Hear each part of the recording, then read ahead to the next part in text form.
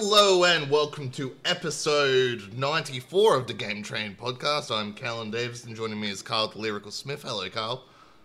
Hello, Callan. Thanks for having me. Yes, thank you for being here. So we've got an extraordinary episode for you folks today. It is our next gen wrap-up. So for those that have been following us, they know we've been doing little live segments on Twitch about all the different games and hardware, etc. that has launched along the way. I've been trying to do one of these each night, but now what this is the Megaton episode. So what we've done here, we've put all this together for you guys. For those that only listen to us on Podbean, this is the whole thing in one huge thing. So this is going to be a very, very long episode, maybe our longest episode ever. But remember, we've also got it broken down into single segments. So if you go back through, you can go choose a specific segment. But also, at the end of the big marathon of content, we've got our next-gen wrap-up. And we've also got the questions from the passengers. And then we've also got the Lame Love and Hype Train as well. And remember, this is all being recorded live on Twitch. It is the 19th of November. So, Carl, anything else to say before we kick this all off? Strap yourself in, guys. We should have the timestamps in the description of wherever you're listening to this. Yes, all right. That should help you along the way. All right, and here we go.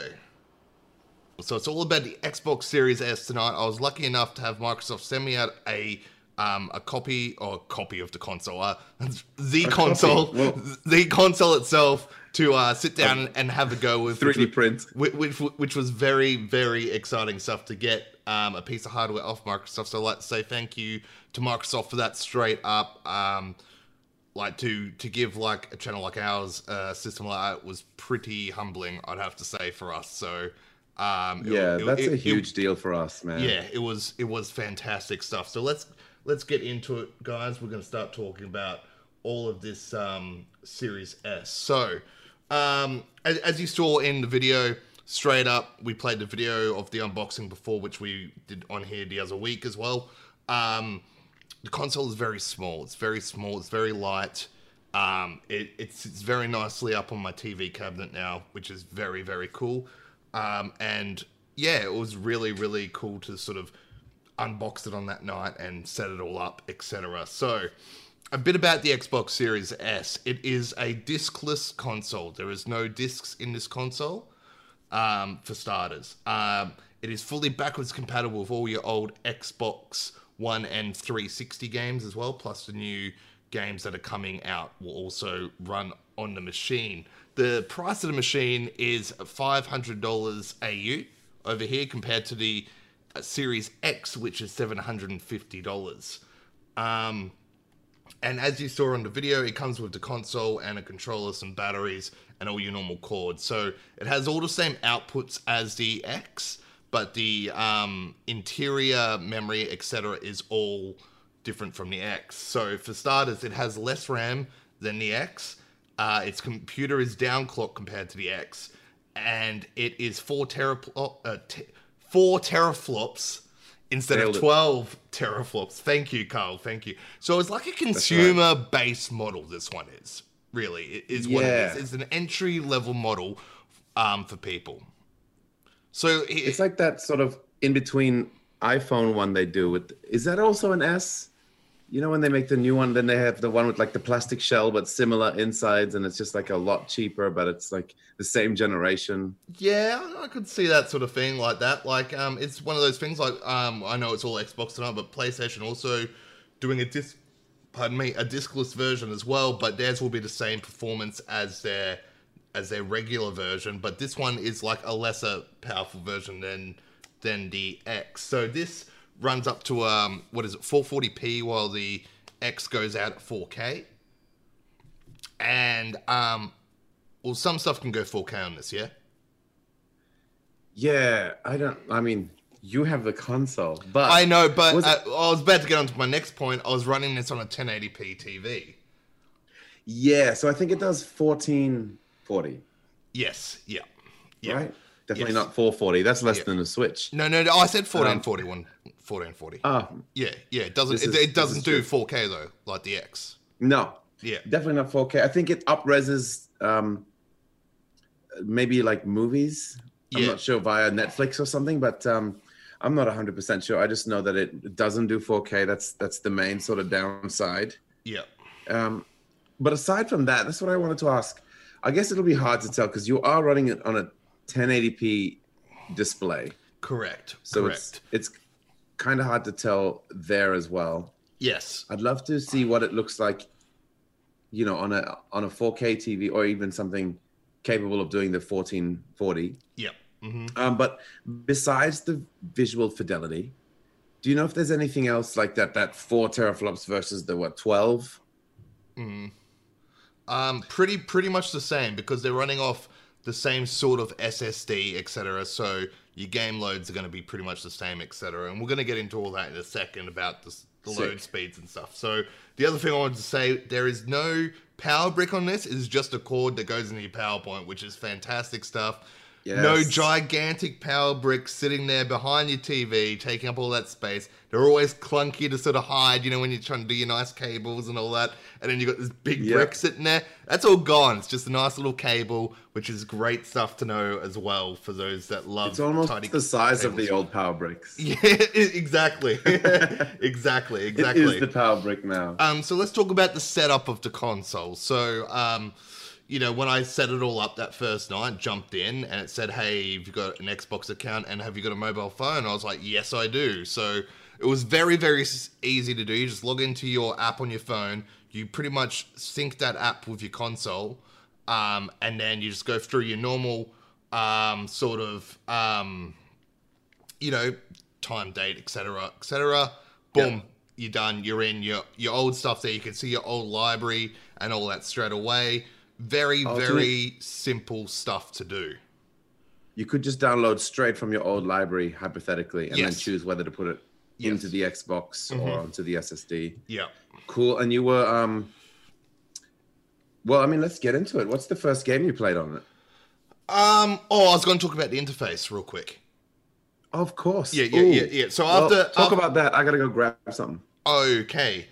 So yeah, booting up the Xbox, it took 5 or so minutes for me to be fully set up and into the screen. So the interface is the same as your Xbox One is now. So with that, it is they've gone like for a uniform approach across all the consoles. So it didn't feel like that when I went from the 360 to the One, and there was that different, you know, interface when you log in and all that, and it felt very new because I'd already been on this interface. It felt the same, and I was used to it straight away. So there are pros and cons that it doesn't have that fresh coat of paint, but it's something you're used to, and all things like that.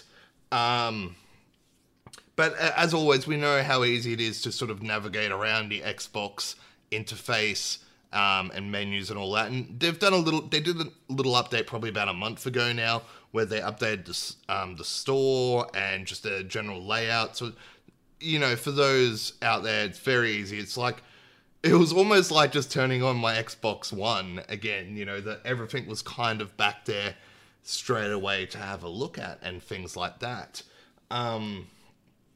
And, you know, we're talking about the backwards compatibility for it before. You know, your controls are backwards compatible as well, so you can take your old Xbox One controls and use it straight on the new machine, which I've been doing as well. And also, the new controller has a lovely little share button where you just push one button and it will upload the screenshot, which you're seeing on the screen at that time, straight onto the internet for you. At this time, it wasn't fully uploading. I think there's a patch coming launch day for that to actually fully kick in, but for the moment, it was taking the screenshots with the one hit of the button, which was fantastic stuff to see. So, yes, you asked me about the first game I kicked off with, Carl. Well, before I jump into that now, I just heard you say that screenshot button's not working anymore. Oh, it takes the picture. It's just not uploading for me. Right. I was having that same issue. I just thought I'd mention in the last day and a half. Yep. On my Xbox. Yep. My screenshots weren't being sent over. Yep. And I wasn't sure if it was because I was playing games that aren't technically released yet. Right. Yeah, it could be one of those things, because we have been playing a lot of stuff that is under embargo, hasn't been released, etc. So it could be to do with that as well. We're not fully sure, so I'll have to get back on that one, because I've just been taking screenshots of the new games, not the old ones. Yes. I thought that might be it. I thought I'd mention that. So the SSD. Yes, first game. Yeah, I was going to talk about SSD. the hard drive and then go into the first game. Yeah, let's do it. Yeah, so the hard drive is an SSD, and this is the new tech that we are getting across this generation with the Xbox Series S, X, and the PS5. We've all got SSDs, which is the big new marketing push about the speed and all that for it. So the Xbox Series S has a 500 gigabyte hard drive, while the X has a 1 terabyte one. So yeah, so I was using the obviously the 500 gigabyte hard drive, but when you do boot up, you've only got 364 gigabytes there ready to go because of operating space and all that. So really, it wasn't a lot to mess around with. So I've got a little external hard drive, which I've got a bunch of stuff on. And you spoke about what did I kick off with first in terms of games. Yes. So in terms of the games, I kicked off with Tony Hawk straight away. Of course you did. Nice. I like that. I was running it on the off the old hard drive though, the external. So in terms of loading screens and all that, still the same.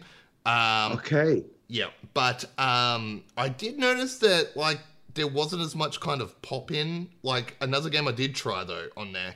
And now this was not optimized for the Series S or X, this next game, but I did play this game and I feel like I should talk about it, is Watch Dogs Legion. So the version I played is technically the backwards compatible version, right? Now, straight up, I noticed the loading screens because I had been playing it on my Xbox One. With this new SSD, the loading times were probably cut in a... Sorry, before you go on, was it an Xbox One X or S that you were playing it on? X. Okay, cool. I just want to know which ones we're comparing. Right. The load screens were probably about a third of the times quicker, maybe even quicker than that again.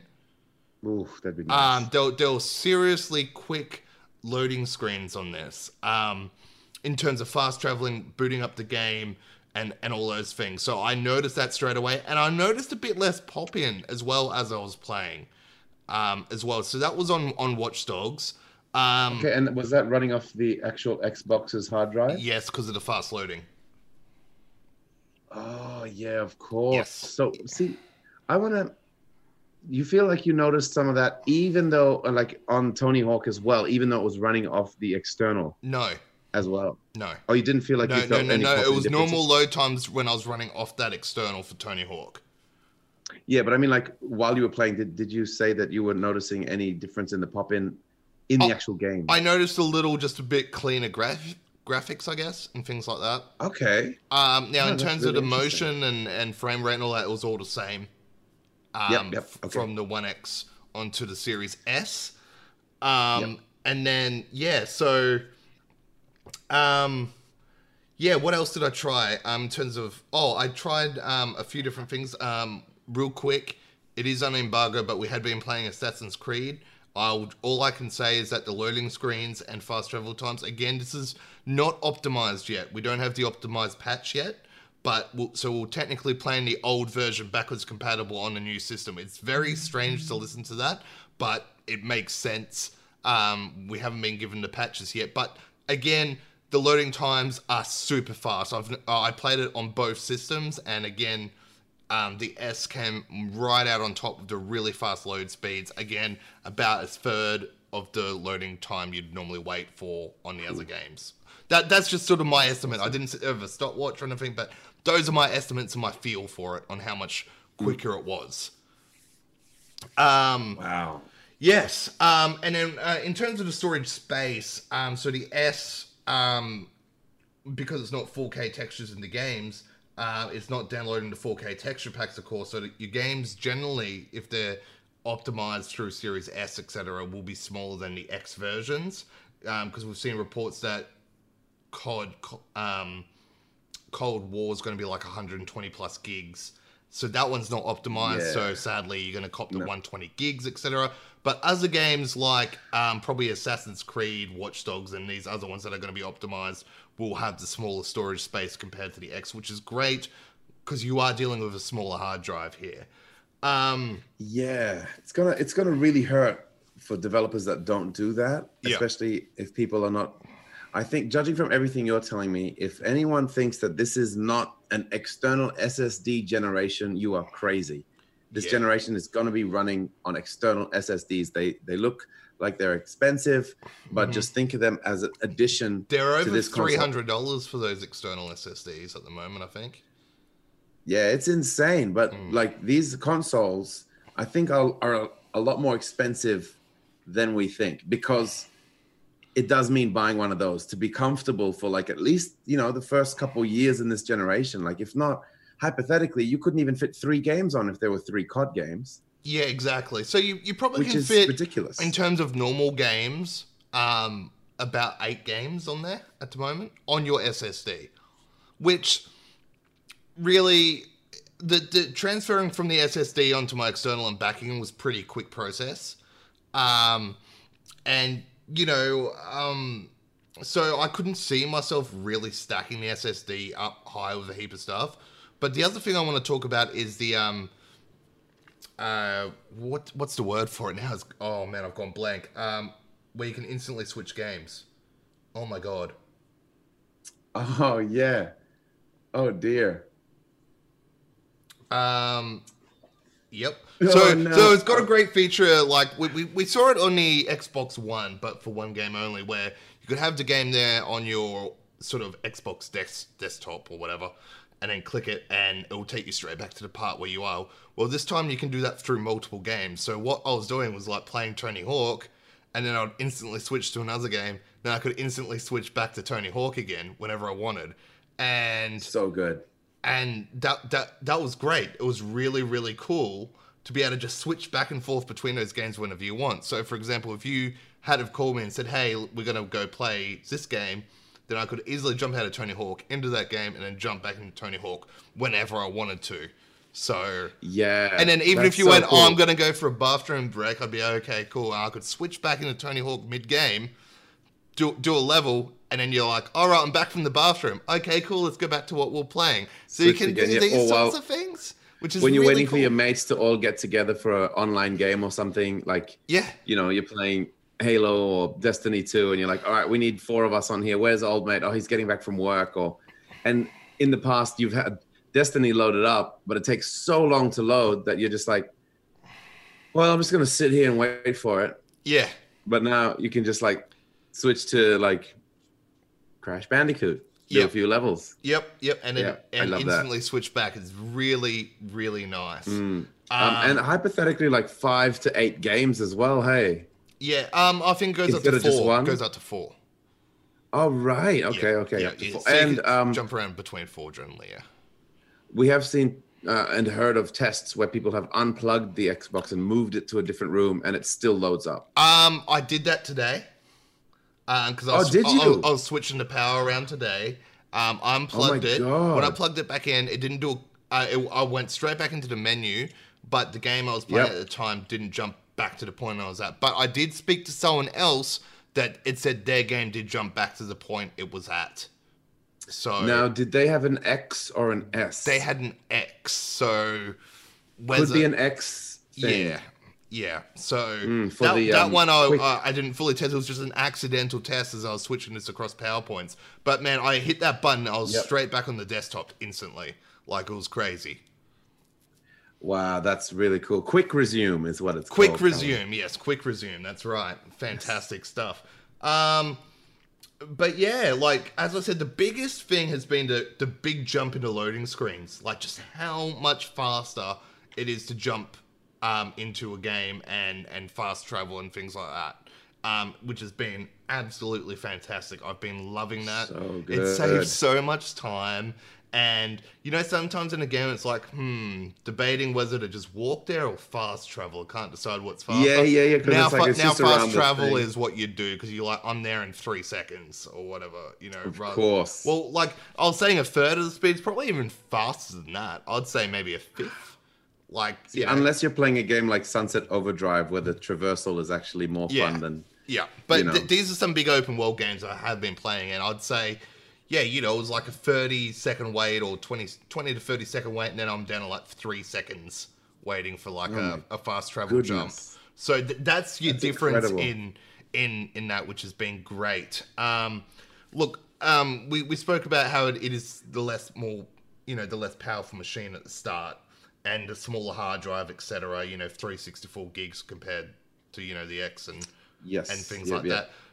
What this is is the perfect sort of Game Pass machine because it is all digital. Oh, Game Pass so is super true. cheap, gives you access to over 100 games, and it's perfect for those that just want to have an Xbox there, maybe not spend as much and not go get all the accessories like external hard drives and that, but still have access to the Xbox catalog and the games that come on there. So it's great for that. Or if you've got a kid as well, and you just want that cheaper console that can still play everything along the way. So it's good for all that. But for a hardcore enthusiast, you probably are better off going for the X over the S because of the larger hard drive space, the more powerful machine, et cetera, et cetera. So, because, we're only at the very start of this generation, like 2 to 3 years in, it'll be interesting looking back where the S and the X sit then in terms of their teraflops and power, et cetera, on how newer and newer games will run. So that's going to be the big test in a couple of years' time. But that's sort of my review on the system. As I said, I think it's the perfect thing for a second console or something that just only wants Game Pass or for your kids or whatever. But for the hardcore enthusiasts, I still think you'd go the X over this. So we're going to jump into everyone's questions now. So you guys can start asking me, because we are doing this live on Twitch at the moment. You guys can ask me questions, including you, Carl. Sorry for talking so much, folks. I just wanted to get through all the info. We've got a few questions here. No, it's good. So is the S better than the X now? The X, like the one, are you talking about the 1X, Phoenix? Well, assuming he's talking about both of the next gen consoles, I think the S is only better than the X in the realm of budget. If you do have a budget, I think the S is the best way to jump into the next generation of gaming and have everything there available. Not at its peak, but it sounds to me from what you're saying, budget-wise, if you're a gamer on the budget, for all consoles at the moment, jumping into the next generation of consoles, the S seems like the best way to do it. Yeah, look, if I was to choose off the bat, if I was going to go buy something, I'd buy an X over an S just for the power. Yeah. Will it play River Raid? I think it's an Activision collection on the dev pool, so it might. No, not anymore. Oh, not anymore? Nope, forget that one. They took it out. No, that was for 360, and they even took it away for 360 because I used to jump on there all the time to play my Frostbite. No, I can't. Oh, and I did have River Raid there. Damn. Not anymore, Devfault. Sorry. Vivil Gan, will you be powering it up? I probably won't be powering up on the stream tonight, Vivi, but I will be playing my Xbox games from it off it now on. So, but as I said, so when you are streaming, you'll be on the Xbox One S, Series X. Yes, correct. Sick. Can you choose a bigger hard drive? There are hard drive expansions for the SSD, Phoenix. As we said before, they're about $300 though, so they're quite expensive. So Australian. So if you're buying an S and a hard drive, you're looking at $800. You're better off probably buying an X over the S in that respect. Yeah, but then you might want to buy a hard drive as well, and then you're looking at about $1,000. Yeah. So you got to make the choices. Like, okay, do I want the cheaper system and then get the extended hard drive for it, or do I just, buy the cheaper system, run all my old library off an external regular hard drive, like I'm doing at the moment, and just put what I'm playing onto the SSD, and like your main game. It's pretty quick transfer. Like I transferred 40 something gigs in maybe 5 to 10 minutes, so it's not that bad. It's enough time to go get a coffee and then off you go or whatever. Yeah, it's nice. And if you just get new stuff straight away, well, you'd be putting that straight onto your S straight away anyway. Which has the faster processing power and response time gamer-wise. The Series X would. This has only 4 teraflops compared to the Series X, which is going to have 12.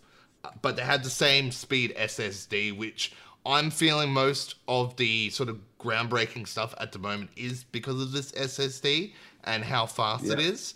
So the hard drive speeds will be the same. You're probably still going to get the same loading speeds. And we're going to test this when you get your X versus Yes. versus the S. We're going to actually time something out and work out how. Yeah, that'll be great. I think they're going to be the same because they are running the same hard drive hardware here. It's just the computer speed, etc. is different stuff. Which Phoenix, is coming these out. are great questions, by the way. These are great Very good questions, Phoenix. They're both out on the 10th of November. And the Series S is $500 and the Series X is $750. That is Australian dollars. We are talking same day. about there. So, yeah, they come out both on the 10th.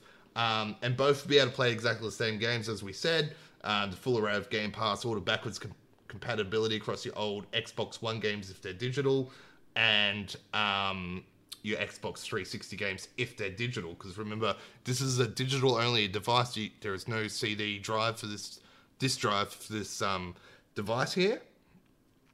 So yeah, it's all about that. So yeah, has anyone else got any more questions for us? Because I feel like I've almost covered everything here. I feel like it, yeah. So you, I think that's a very interesting thing to know for anyone hearing this before the launch who is curious, in the fact that Callan on, twitch.tv/GameTrain Twitch, if you're listening to the podcast, everything that he will be playing from now on up until the launch will be on that Xbox Series S, the next gen Series S. So if you are curious about it, I think it's going to be like one of the best ways to kind of just see it in action and ask you questions live on the stream. I assume you'll be all right with that if people can ask about certain things. And yeah, of course. Maybe Well, maybe request you do a quick. We're out of review embargo now. or- We're out of review embargo, so yeah, I think that's very much worth knowing. Yes. Do you think you'll end up needing to get the X in the future? I'll be getting the X in the future, Ash, just because if I'd have had the money, I probably would have already bought one. I just didn't have any money this year.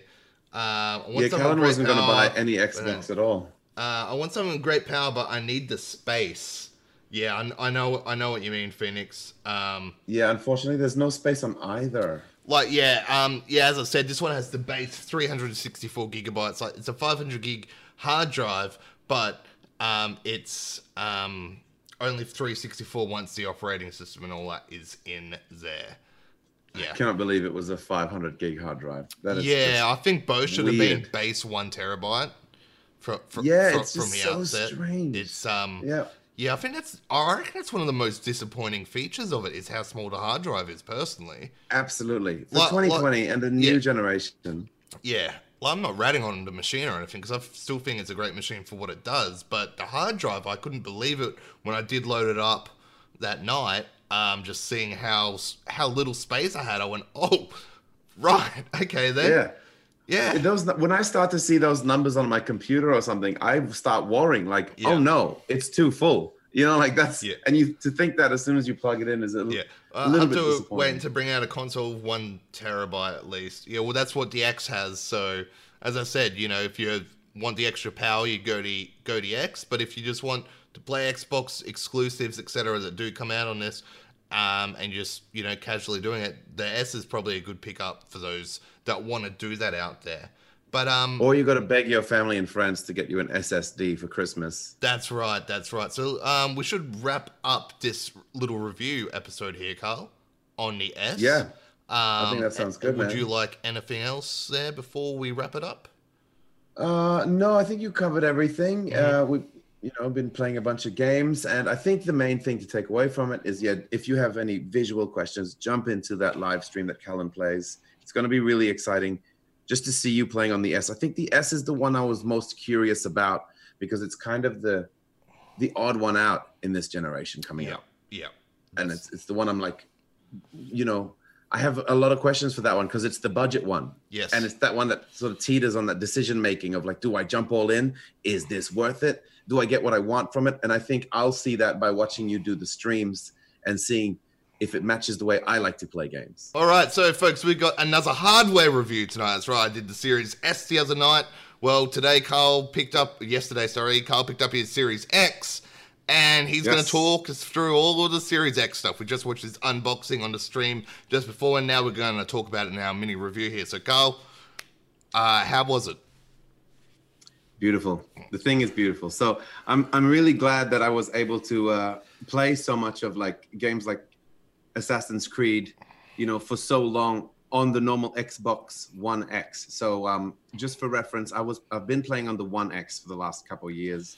So that's what I'll be mostly comparing it to. And it looks lovely. The funny thing is, firstly, when you first turn it on, just like Callum was saying with the S, the transfer is just made so simple. Mm-hmm. They make the steps really easy. They guide you through it.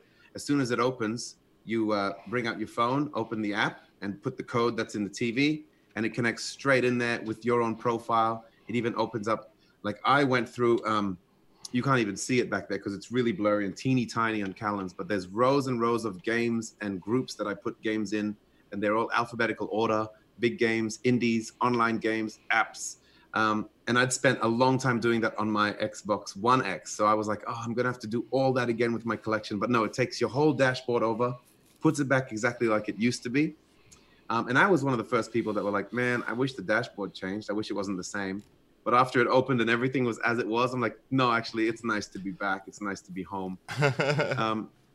And then transferring games over is super easy. Put it straight onto a external hard drive or transfer it via network. It's brilliant. The downside is I transferred my Valhalla game.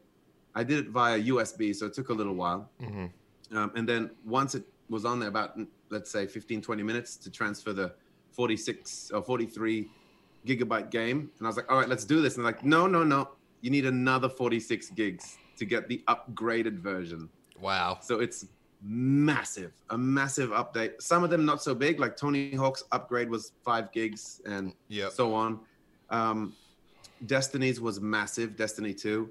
That took ages, and I think it's finally ready. So I'll be jumping into that later. I haven't had a chance yet. Is that the Beyond Light expansion as well?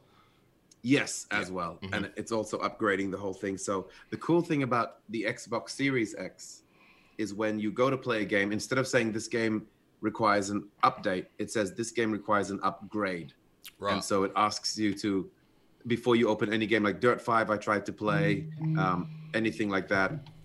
Valhalla, I tried Assassin's Creed Odyssey just to have a look at it, and they're like, nope, you need to upgrade this game and turn it into an official Xbox Series X title. And it's adding all the textures and everything that it needs to become that new next-gen version of that game. And it's just so fun. Like, firstly, the first thing you notice is, just like everyone's been saying, is that quick resume between games is brilliant. Mm-hmm. And the loading is like nuts. Like you were saying, you got to experience that on the S as well, I believe.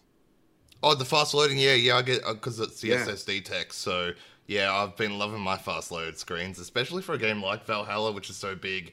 And a big thing with Odyssey was that there was big loading screens, etc. And for those to be cut down to minimal time, like you still got loading screens there, but they're only like 5 seconds, bang you back into it wherever you were. Other games like Yakuza have the quicker again, but that's a different style of game, etc. But yeah.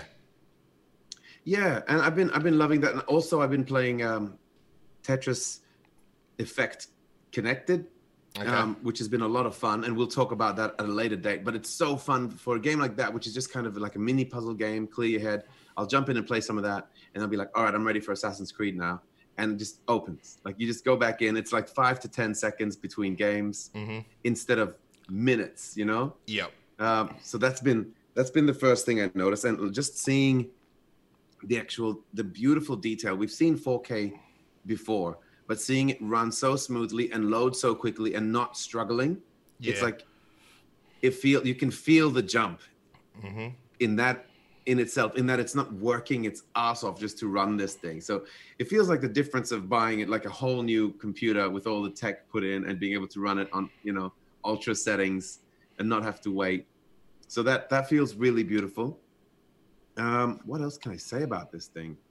Here's the controller. So how was your controller experience compared to the Elite 2? Because you've got the Elite 2 controller.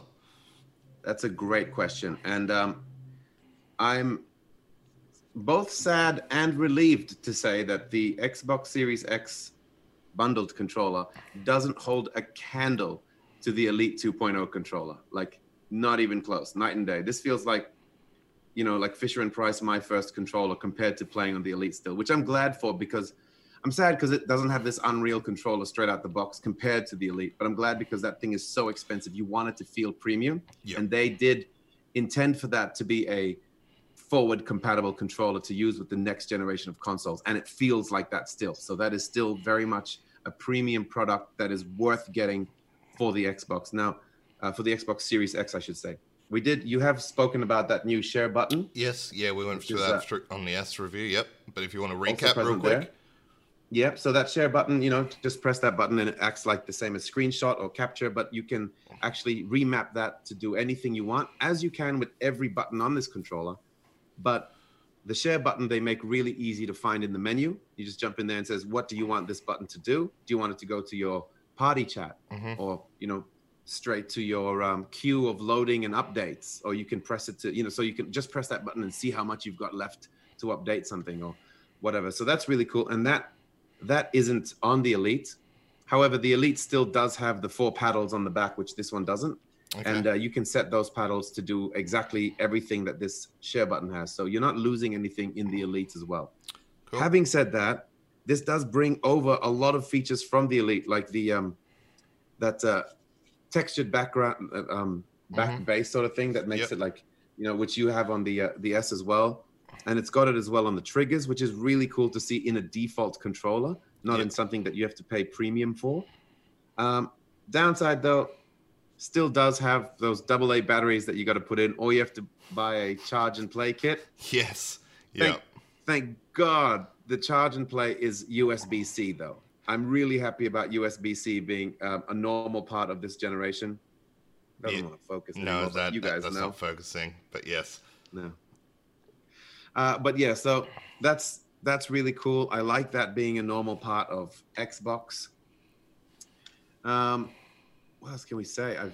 I'm jumping between games behind me right now. You can see it's really blurry. This is the map screen right here for Assassin's Creed Valhalla, and I've been jumping between that and having a little play of Tony Hawk, which I've just switched to Tony Hawk right now. And you can see that's the blurry Tony Hawk title screen. And there I am in Tony Hawk now. And I'm in the character selection screen, all blurry right there. That's my character spinning around with his board. So it's insane being able to jump between these two games. And there you can see the Assassin's Creed logo again. So I've jumped back again, switched and decided, no, I want to play Assassin's Creed. And there's the map screen. And I'm going into the inventory if I want, straight out of that. And I can walk around in Assassin's Creed and head out this cave right here. Wow, very nice, very nice. All right. It is as fast as that. Okay. Brilliant. Cool. All right, chat, have you guys got any questions for Carl? We've got one here from Rep straight away. Have you tested movies in 4K 120 FPS? No, I haven't. And I don't think I'll be able to test 120 FPS because I don't have a TV that supports HDMI 2.1 yet, which breaks my heart. So I'm not sure. I think you need a TV that'll run that. Yep. Okay. Yeah, so I'm sorry to say that. Forza would look amazing, 4K 120. Yeah, absolutely it would. And also, as I mentioned in the unboxing, you do need to use a specific HDMI 2.1 cable to unlock that 120 frames per second. It won't do it with a normal HDMI. So if it's not quite long enough and you need to buy a different cable for whatever reason for your setup, make sure you buy one that is compatible with that. Okay. And most of the sort of higher end new TVs that you get that are 4K will have that HDMI 2.1 compatibility, but make sure you ask for that so you can experience it. Yes. Nice. Is there anything else you feel like adding? Like, how did you find the hard drive space? You've got about 800 gigs here. Yeah, so 800 gigs in that. So I feel like that's all right so far for me. I do wish there was more, of course. And as soon as the external SSD drives become available, I will get myself some of those. So let's see if I can click on that right now. I'm just trying to have a look at, I have installed not a lot. So I've got Valhalla on there and I've got Destiny 2 and Tetris is all I've got like on the actual unit. Everything else though, it was really easy. I literally unplugged it and plugged it straight in out of my Xbox One X into my Series X and I could play all the games straight out of the hard drive. I was in and playing inside straight away. Except for those nice patches. Do you have any suggestions on TVs that are worth getting for the console? I know LG's their OLED series. Their OLED series. Is it the Q or something? The CQ? No, the C9 etc. yeah. And also the CX does the HDMI 2.1. I'm not sure which Samsung TVs do. I'm pretty sure there is a Samsung TV that does, but I'm not sure which one does off the top of my head. But I know for sure the LG OLED does. Last year's models and this year's models both do it. Nice. So yeah, if I was to get one myself, that's the sort of TV I'd go for. Would it be better to wait?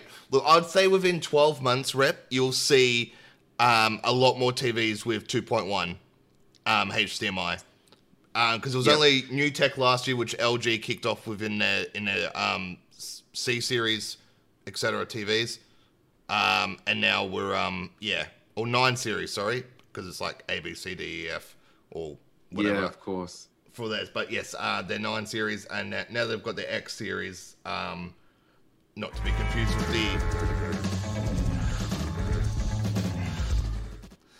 Thank you, Zamdog, for the raid. That's right, we're doing this live on Twitch as well, folks. Thank you so much, Zamdog, for the raid. How goes it, buddy? So LG would be a good one to look at, but I think in 12 months' time we'll see most new TVs coming out with it in it.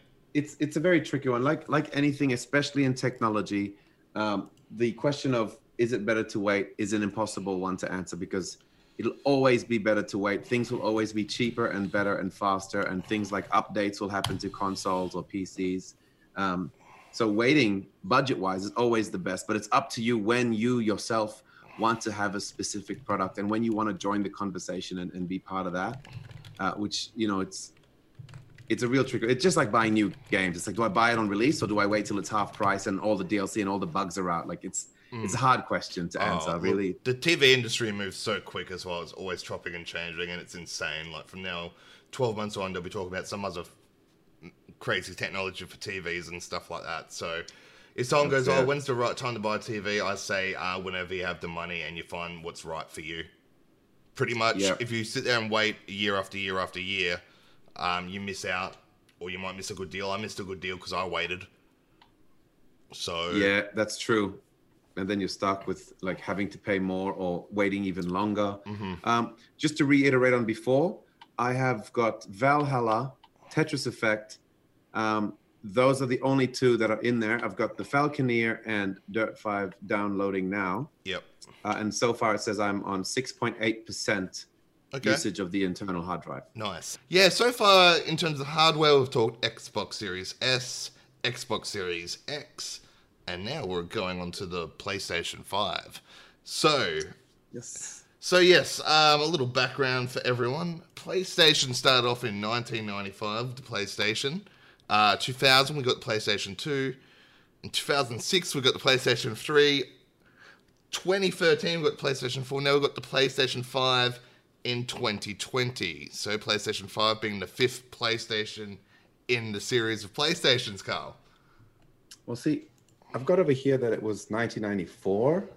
It's just written right here. Well, I've got a thing that says 1995. Anyway, so this is the 5th generation PlayStation versus the PS5. Nice. And yeah, so let's get into some of the stats real quick, okay? Yes. So it's using an AMD Ryzen Zen 8 cores. It has ray tracing acceleration in the GPU. It has 16 gigabytes of RAM. It has an 825 gigabyte SSD, so it's 1 terabyte on the box, but I think it's like 825 when you turn it all on. It has an expandable storage SSD slot. It also has external USB hard drive support for your old PS4 games. It's got an optical ultra Blu-ray drive. And yeah, that's pretty much the basics here. But yeah, the big pull of the PlayStation 5, and let's talk about that for starters, is the SSD, the hard drive that they've been promoting the whole way since the very first reveal of PS5. This super ultra fast SSD. We've seen the videos. How have you found that for starters? I just wanted to talk about that first because this is like their big point on the PS5. Yeah, I would have loved to have played more games that I'm familiar with, because right now like it feels amazing. Like I'm playing through Spider-Man and all that, and it feels like so much quicker than anything else. But I can't really compare it to. So to me, I'm just seeing it as like I get mixed up with seeing like, oh wow, look how good Spider-Man is now and how quick it is. And I realize it's the PlayStation, but I need to feel like I want to see it on a game that I remember being really sluggish or something. So I'd love to try something like Destiny 2 or The Witcher 3 or the first Spider-Man to really be able to jump into that. So I haven't really noticed it as much personally, especially spending like a couple of days playing with the Xbox earlier on. Yep. Everything just feels quite, I think we got accustomed real quickly, but what I think we do need to do is jump back onto the PS4 and have a quick go of that now. Yes. And feel like something's broken, I think. It is just like so swift, but it all feels too easy. And I think that's a good thing. Kind of like when you're good at editing, no one notices you've done anything. And, you know. Yeah, that's why everyone that's why everyone says I don't do anything, because my editing's that good. Yeah, okay. Yep. Well done. Yep, thank you. I feel that. Thanks. Yeah, look, I'm loving the speeds of it. Again, like going from the Series S onto this. The Series S is quick. I found this to be even quicker again in terms of loading into games and things like that. Yeah. Again, unless you're testing the exact same game and then you got a stopwatch there. And then some games on some systems are probably going to be faster than others depending on how the game's made, how this SSD utilizes that memory versus the Xbox SSD. So I think it's going to be a thing of years to come that we'll see big games like a Grand Theft Auto 6 come out and people will be right.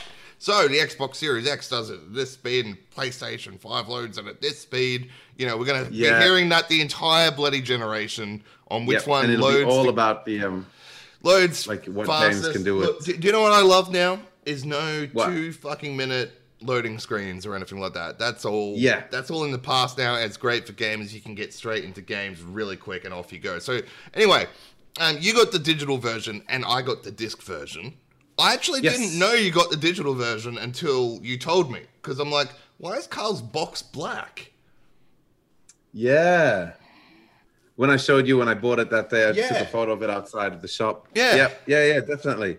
I went straight for that because it was a no-brainer to me personally because it was such a cheaper thing, and I've been almost exclusively downloading games instead of getting the physical copy for the last maybe 4 or 5 years. Yeah. So I thought, oh, this is great. And the thing that made me do it, of course, is that, you know, it's cool that the PlayStation's cheaper thing is the exact same specs. Yes. Unlike the Xbox, which is like considerably, lower specs just to make it possible to be that cheap. And they run it at less than like half of 4K or something. Or that, like none of that on PlayStation. It's the same machine. It just doesn't have a disk drive. So for me, that was a no-brainer. But some people like definitely love to collect, and I can completely see wanting to have something with a disc, especially if maybe you want to make your PlayStation like your whole home theater thing and you want to play Blu-rays and whatnot. Of course. Did you try installing a game at all? Yeah, we'll get that in a minute in terms of the installation. Good. So when you took it out of the box, what was the first thing you thought when you took the PlayStation out of the box? Well, the first thing I thought was that it was very light after doing it with the Xbox Series X 2 days earlier. Yep. Because that's quite a hefty machine. Like that thing is heavy. Yeah. And the first, I guess the other way around. With the Xbox, I was quite surprised because it was so big. I didn't think it would be as heavy because you know how the One X is really small but heavy and stocky. Yes. So I thought when it was a lot bigger, I thought it'd be like a lot lighter. But that thing is full of like something because it's really heavy. And then I expected, knowing how big the PlayStation is, because that is large. It is a large console. And I grabbed it out of the box. It kind of was like it never ended as I was pulling it out. Yeah. But yeah, it was really light. So I think that's to do with like having that big fan in there. Mm-hmm. But that is the first thing I noticed. And then I didn't realize that the stand is meant for it if you lie it on its side as well. Not just upways. So I just put it straight in on its side and it's like wobbling around underneath my TV. I'm like, is this really how it goes? And I just touch it and it would just look like, woo, woo, woo, woo, woo, woo. And I'd plug something in and like, oh my gosh. This sucks, man. Yeah. It was the worst. I was just like, this is not the next generation. Do not tell me that. So I opened the box and looked in the manual, and I was like, oh yeah, whoops, it's meant to get, which unfortunately, like like when I stream, I unplug the HDMI and then plug in like the 4K one to go into the TV, vice versa every time I'm getting on, because we stream to a different signal. The Elgato that we use only takes 1080. So I have to get to the back of the console all the time. But when you pull it, like slide it out so that you can see the HDMI, the stand stays where it is. Oh. So you have to take the stand back and reapply it and then slide it back into your TV unit, which is fine for most people because they'll put it in there and they won't touch it for 7 years. Yeah. You know? So that's a real weird little thing for me to mention. But for streamers and people who are constantly switching and changing, that's super annoying. I ended up just giving up and I took it out and now I have it on its like standing up right next to the TV so I can just reach the back real quick like a PC. Yeah. Nice. Yeah. When I took it out of box again, I got this version. It's quite heavy. Obviously, it looks like a towering monstrosity next to my little Series S over there. Oh yeah, you got the cute little Series S. Yeah, and then the PlayStation, hey, what's going on? It's just sort of. Oh my goodness. It's I've got mine standing up. I don't have it laying down. I can't actually fit it in my TV cabinet. It won't fit because it's so big. And I want to give it that airspace. Well, I probably could squeeze it in there, but there's going to be no airflow in there, and that's a bad thing for a console. That's a bad time. So at the moment, I've got it standing up next to my TV. For my HDMI switch, I just take it out the back. It's quite easy for me to do, etc. So on to the next thing, booting it up for the first time. So you turn it on for the first time, you start your sign-in process. How is your PS sign-in process? How did you find that? It was pretty good. Once it got going, it took a lot longer and there was a lot more steps than the Xbox One. I was talking about the other night how we just turned it on, the app came up, enter the password, boom, everything's done. Yeah. With the PlayStation, I don't know if it was the same for you, but they said to move all your profile and stuff across, turn on your other PlayStation and do it via the network. And I was like, okay, yes. I went on and turned it on and then I came back and they're like, cool, we found it. Now go back to the PlayStation and hold the power button for 1 second. So I just happened to have set it up in a different room. So I'm running between two rooms, like doing a bunch of trips and then coming back just to load up the profile. So that was, and it wasn't like impossible, but after such an easy setup that I'd done just before, it felt a bit weird. There's a lot of little steps that I felt like were a bit unnecessary. I was surprised, but maybe that has to do with me not having them on the cloud somehow. So I'm not sure. How did you go? Yeah, it was pretty easy. Just booted it all up. Had to install patches for machine and control, like most machines when you get them now. We had to do it with the Xbox One as well, the Xbox Series as well. Sorry, I'm still doing that. You still will for a while. Yeah. And then just sign into my account and off we'll go. I could see my library and all that. Very, very easy. What I love though is actually again with the PlayStation app. So I just had my app there as well. And when I did start loading games in and downloading, etc., I get a notification on my app now. Oh, when games are finished and whatnot. Yep. So you could be down the road having a coffee, and you got a game downloading, and I'll go, boom, God of War is finished downloading. And you're like, oh, sweet. Wow, okay, that is handy. Yeah, it's really nice. I think it's one of my favorite new features, actually. Because I was sitting there. Yeah? And then suddenly there's notifications start coming through. I'm like, the hell is this? I'm like, oh, it's finished downloading. Oh, okay. Because, I was having like a nap. Nice. I'm getting these notifications going, oh, look at this. This is lovely. But look, it was pretty easy to set up. It's just really logging in with your account, these accounts that we'll be taking across probably the generation after this, et cetera, et cetera. So, it's all pretty simple stuff. So, when you boot it up, what did you think of the new PS over UI? Because the Xbox One we know didn't change, so we've had a change this time. Now, the Xbox One, I love that it stayed the same because it made it easy, but the PlayStation One feels and looks awesome. It makes me feel like I'm using a new machine, and I feel like playing the PS5 makes me feel like I'm in the new generation. Yeah. Like straight away, as an experience all up. Once everything's installed, holding the controller, looking at that, and the UI is the first thing you notice. It feels fresh and new. And every time you put your you move your, I don't even know, I always call it a cursor or whatever. Just when you're on one of the tiles, it plays that specific theme from that game sort of softly in the background. So it's ever changing, which of course you can change in the menu. But it's really cool. You get like this chill hip hop beat when you put it on top of Miles Morales, and you get this like these really warm chords when you put on Astrobot, you know, and like it changes for everything, and it makes you feel, one, it feels modern and fresh, but also you feel like in the mood for that specific game when you're hovering over it and you're like, get in that zone before you jump in. So you can kind of, on those weird days where we sit down and we're like, we don't know really what to play, I feel like that kind of gets you in before you choose a game and you're like, yeah, I'm feeling this. Cool, let's do it. Yeah. I really dig the PlayStation 5 UI again. I think I would have preferred the Xbox to go over. I know they did the update a couple of weeks ago on the Xbox. We spoke about that. But I just would have liked a new coat of paint because it just feels so fresh and new. And straight away you're like, wow, I am using something new. What, rather than the Xbox, I'm just using an upgrade of my old machine, really. Yes. Well, this just... Even though you're going to be using a lot of the old games and things as well, the backwards compatibility on the PS5 at times, but it just feels so fresh and nice. Absolutely, yeah. That right now, it feels like the only new generation console. The Xbox Series X feels more like an Xbox One Z, like they went up again. Yeah. Still in the Xbox One ecosystem, but just made it faster and better, but it's still that same Xbox One. Yeah. Like, that's what it... I know it's amazing, and I know the tech is incredible in there, and it is so easy, and it's fast and all that, but because the games we're playing are games that are out on the series, you know, like, there's that as well, whereas PlayStation does that wonderful job, and they have that, you know, Astrobot's Playroom, which takes you, like, little things like that, and that takes you on a tour inside the PlayStation, and you get to live the history, but see the future, and they've made a bit more of an event of the fact that this is a next step. So we spoke a bit about for how I got the disc version. You've got the digi version. So I found when I was downloading games, like new ones, it was the same sort of speed as that we all know. People have been claiming the internet's faster and shit. I don't think it's faster at all. I think it was exactly the same.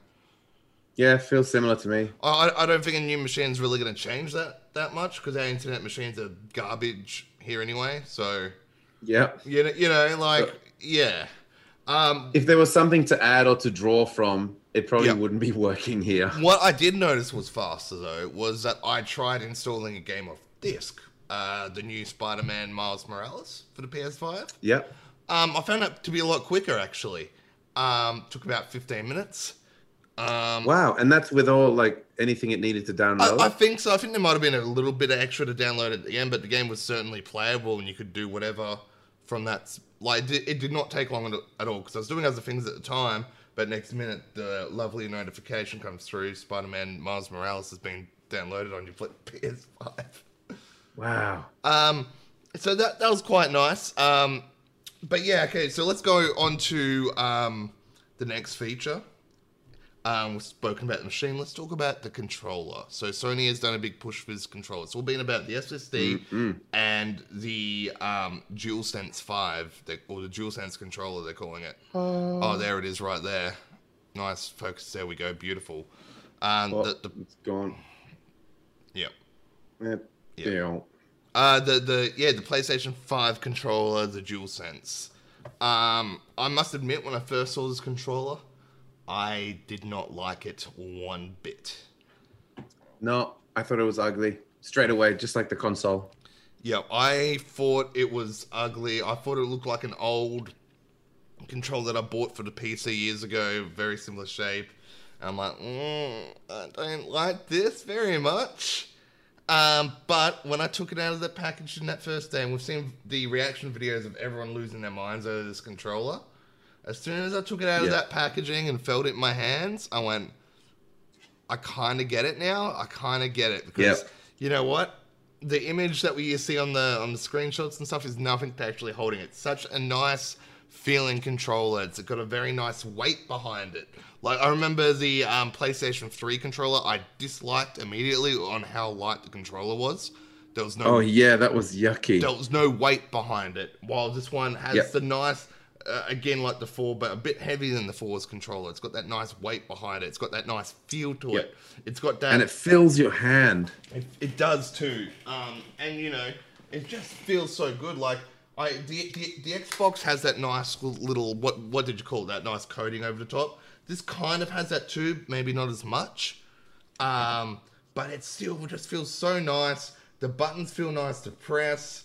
I've gotten used to it straight away. How about you? Yeah, it's really comfy. And it, like, for me, the one thing that's weird for me, and that's my own thing, which I'm going to get used to quickly, is because it fills my hands so much like an Xbox controller. So when you're holding the thing, it, like, the contours and the shapes of how your hand is, pew, pew, pew, pew, pew, pew, pew. It really feels like an Xbox controller. So when that happens, I often put my left hand up here, thinking I'm going to find an analog stick. Oh, yeah, okay. Yeah. You know, because I'm used to like holding it like that for the Xbox. So when I hold a PlayStation controller, normally, like on a PS4, I'm immediately used to the fact that that's a PlayStation controller. So I know that the two analog sticks are like side by side. But when I hold this, my brain tells me it's Xbox, and I keep flicking my thumb up there to try and control things. I'm like, oh, there's nothing there. Oh, it's down here. But it's so comfortable. It's so comfortable. So some of the features it has, again, it has a share button like the PS4 controller does. So you just hit that share button, takes a screenshot, much like the Xbox has now. It's got a little PlayStation button on there. I don't really like the actual PlayStation button. I preferred the circle one from last gen. Yeah, same. It's harder to press. It's harder to press. So that's probably the thing I dislike the most about this controller is the PlayStation button on top, which is really, it's a small gripe, but it's still a little gripe I've got about it. It's got, again, the touchpad, much like the DualShock 4 had. Etc. And it uses the USB-C for plug-in. So my house is now uniform USB-C, which is really nice, actually. I like that now. That's what, your phone, the Switch, your Xbox, the PlayStation. Yeah, they're all great. We're finally there. Yeah, it's taken 4 years, but we're there. Shh, don't say it too loud. Companies will start changing to a new. I know. We'll get USB-D next. Yeah, exactly. So playing the games on this controller, because we're going to talk about games individually down the track, but how have you felt their haptic feedback that they describe? So for those that don't know, this is the rumble feedback like we've had for many years since the Nintendo 64, but PlayStation had claimed they've gone one step further with putting individual sensors all through the controller, and the rumble consistently changing depending on what's happening, like depending on what surface you're walking over, depending if it's raining, it feels different, etc., etc. How have you found that so far? Yeah, well, it's very interesting that this is one of the big things that they push, because they were the first to say that audiences don't want rumble back when they released it on PS3. Yeah. And they took it off that controller. Yeah. And instead put the access moving thing. Yeah. And straight away, people were like, this sucks. It doesn't feel like playing a game. We want our rumble back. And now, like 2 generations later, they're like, okay, hold my controller. We got this. Yeah. And now they come up with this. And it's like, it's pretty amazing. So walking on surfaces for me wasn't as effective as I thought it would be. Like, I could really feel the feedback of like standing in water compared to grass and all that, but only when I really concentrated on it. Yes. So when I actually looked at the game and started just playing it second nature kind of thing, it just kind of disappears into old memory of just feeling like rumble and how it's supposed to be. A little bit like what happened with the 3D rumble on the Switch. Mm-hmm. However, when different things happened around me, when it does like it's very effective doing the surround sound. So there's like I say surround sound, but like surround rumble. Like in the scene where in Spider-Man, right at the start, you arrive in a train station and you can feel the train going over the tracks. Like you can feel it, tuk, tuk, tuk, tuk, tuk, tuk. And then it pulls in from left to right, and you can feel that in your hands, like this little rumbling Mexican wave. And it goes from left to right, and then the door opens on your right, and the sound is on the right speaker, but also the rumble feels like a sliding door, but only on your right hand. Yeah. So that feels amazing. So like the actual tactile thing I haven't felt is as amazing as I expected, but like the other little things like that. And then when the little robot's running around, Astrobot, you feel these 2 little tiny feet going like tick, tick, tick, tick, tick, tick, yeah, in your hands, and they feel like really little in there. Yeah. So that's been amazing. But yeah, the other thing I'm sure we'll get to next is what just blew my mind. How do Yeah. you feel the tactile stuff? Yeah, look, as you said, I didn't really feel it walking around. It wasn't until I was mostly playing Demon Souls, and then when you're fighting, and then when you strike the opponent, how hard and jarring it is when you bounce off a shield compared to when you actually slash the enemy and things like that. That has felt really good. Oh, cool. And I'm really impressed on how the microphone sounds in this one. The microphone sounds really, really nice on it. It sounds just a bit more powerful than the other one now. Oh yeah. Okay, the I- speaker you mean? Yeah, the speaker. Yeah. Sorry. Yeah. So that was pretty cool. But yeah, I think I've got to test it with more things first. But it's been interesting with them talking about it, and I have been thinking about it. Look, if someone hadn't said anything, I probably wouldn't have really thought about it that much, honestly. Yeah, it's not immediately evident, but when you do, like when they do those kind of amazing surrounding and weather stuff, that's when it starts to feel very immersive. I think again, like the speeds, and it just occurred to me why it was so fast. I kept forgetting that the Xbox that you're using, and why it feels so new for you as well, because I keep thinking you were on the Series X with me 2 days ago on launch. Yeah. So when we were talking about that earlier, so that's just clicked, sorry. I've completely lost my train of thought. I just thought of that then. I'm like, oh, that's why these blazing new speeds feel so awesome. No, but my Series S has the same hard drive as your Series X. It's the same speed. Oh, does it? Yeah, so we still get the same load speeds. Actually, I want to test that properly. We're going to talk about in the wrap-up episode. We're going to test that proper just to make sure, because they've said it's the same, but we're going to test it with Assassin's Creed Valhalla. We're going to start at the exact same checkpoint, and we're going to teleport to the exact same checkpoint. Yes. Yep. That'll be really fun to do, actually. Yes. But anyway, this is about the PlayStation. So, okay, your next one is... Sorry? I said yes, of course. Oh, yeah. Your next was going to be on the triggers, wasn't it? Yep. Adaptive triggers. That's everything. Yep. That's the future of remote controls, like gaming controls right there. Yeah. Finally, someone's done something cool. Like the touchpad was like such a bold new thing, but it's like, nah, it just became a map button. And like 3D Rumble with the Switch, or like even the waggle and all that thing worked on the Wii, but when they try and do it on the controller, it's just awkward to turn things around. I'd rather just do it with the analog stick when you're trying to look at items and stuff. Yeah. None of that's worked for me, but these adaptive triggers are just immediately mind-boggling. The power in them and how like they fight back against you. And they feel explain how what the adaptive triggers are in case someone's listening that doesn't know what it is. Right, of course. So basically it's your main two trigger buttons. Depending on what you're doing on the screen, it'll change to adapt to that motion. So if you're just like, slashing your sword or something, you can just press it easily.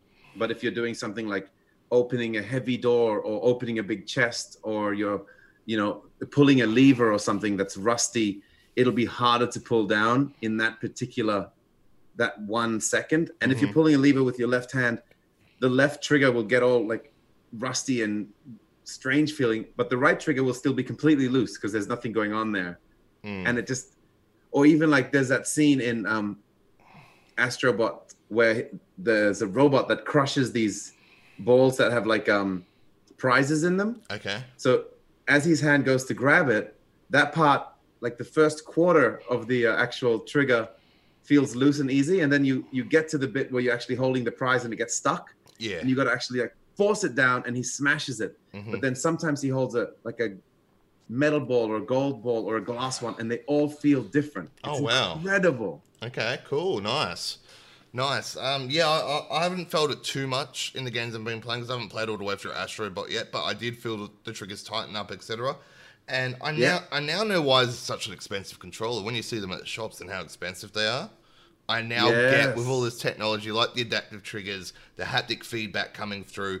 It's got like a thing that you blow into, kind of for the microphone thing for things as well, which was that mic itself is brilliant. Like the the talk to type stuff in the messages. Like again, we speak of Xbox not changing their UI. They didn't really change their controller much. They put some nice matting on the back, and they put a share button on it. While this feels like a next generation controller to me right now.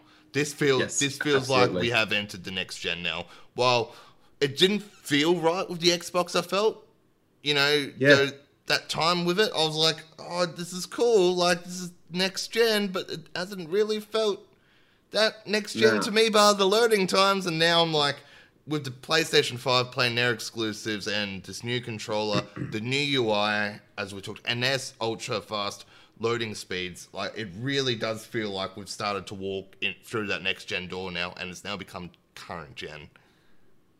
Yes, nice, well done. Thank you. Thank you. I've been saving that one. I've been saving that one so much. Yeah, you did very well. I'm really, really happy. Is there anything else you would like to add before we finish up on our little talk on the PlayStation 5? No, I mean, besides like the fact you're saying we are jumping on this to give our first impressions as quick as we can. So we haven't jumped into either of these consoles as much as we can to say like a deeper thing. So maybe next week we'll start having chats and we'll do the bigger wrap up. Yeah. So this is like, I think as far as like jumping in it for a day and a half, we've said more than enough. Oh yeah. And I think we've already gotten lots of experiences for the system and stuff. And again, the game sharing's super easy to access each other's library. We did it again on the PlayStation 5. It took us 10 minutes to set up. We'll sort of... Not even...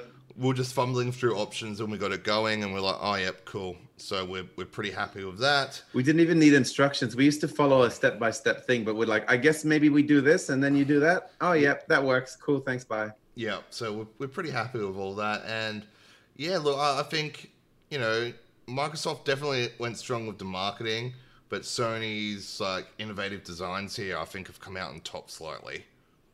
Yeah, they really have. Like, that controller is beautiful. The console is not as ugly as the day I saw it, but it's still ugly in my opinion. Oh, look. But sitting side by side with my Xbox Series S, I definitely prefer the look of the S over the PS5. Yeah. Yeah. So, but you know, wait till you get that X in your hand. You'll love it. Well, I'm looking at these right now at the two consoles. It's actually kind of nice because I've got them both standing up on opposite ends of the TV. Kind of nice. Nice. Both white consoles there. Because again, that would be. I spoke about how the PlayStation 5 I can't fit in my cabinet. Well, the air cooler on the S is on the top. So again, it's not that great because it's suppressing all that airflow out rather than it being at the back.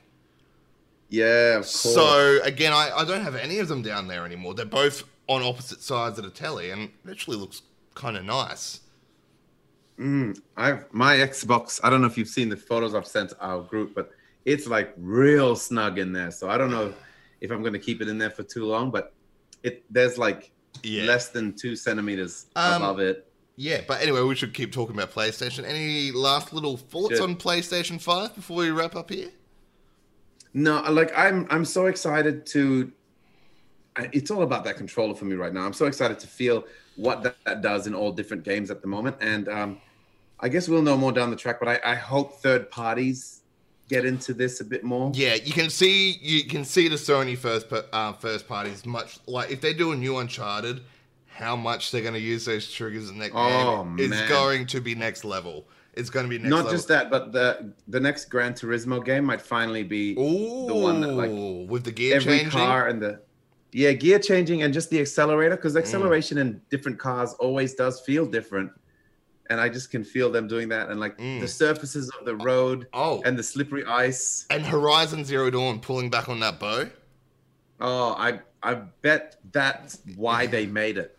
And then they designed the rest. They're like, let's make it feel like a bow and figure some other shit out later. Yeah, so that's going to be incredible, yes. Yakuza Like a Dragon is developed by Ryuga Gotoku Studio and published by Sega. It is like, what would you call it? They call it Yakuza 7, but it's like almost like the 9th game in the franchise, because there was also Yakuza 0, and we've also had Judgment, which is all tied into the same world. Yeah, it's all the same universe. It's like part of the big YCU. Yeah, exactly. So the story is this one: you play as a new character for the first, for not the first time in the Yakuza series, because in Judgment you played as the detective in that one, but this is the first time you're playing as a different Yakuza. You play as Ichiban Ichiban. No, it's Ichiban Kasuga. I like Ichiban. Yeah, Ichiban. Ichiban Kasuga. He is a Yakuza who has a fall from grace and falls out with the Yakuza. I won't go into the details why. And it's about his sort of rebuilding of his life again. Ichiban's kind of a different character to what you've been used to. He's a lot less serious. He's a lot more jovial as a Yakuza sort of person. And he's a big video game nerd too, where he sort of refers to everything in life as playing through an RPG because he's a big fan of Dragon Quest. Yes, specifically Dragon Quest. Indeed. He's even got like the hair like a Dragon Quest character later Yeah, on. yeah, the spiky hair, yeah. Yeah. So, yes.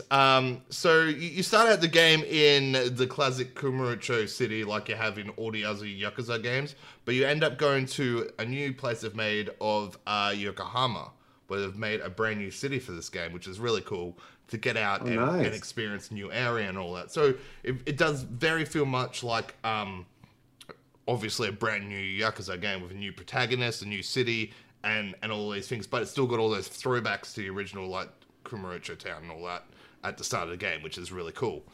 And the big change from the all the other Yakuza games and and Judgment is that the others were all real-time fighting, where it was almost like this arcadey style, sort of beat 'em up style in the fights. Yeah, like a versus fight in that moment and special moves and stuff. Yeah. And all that sort of thing. But this time, they've done something completely different, which took everyone by surprise when they did announce this, that it is going to be turn-based RPG combat. And yeah.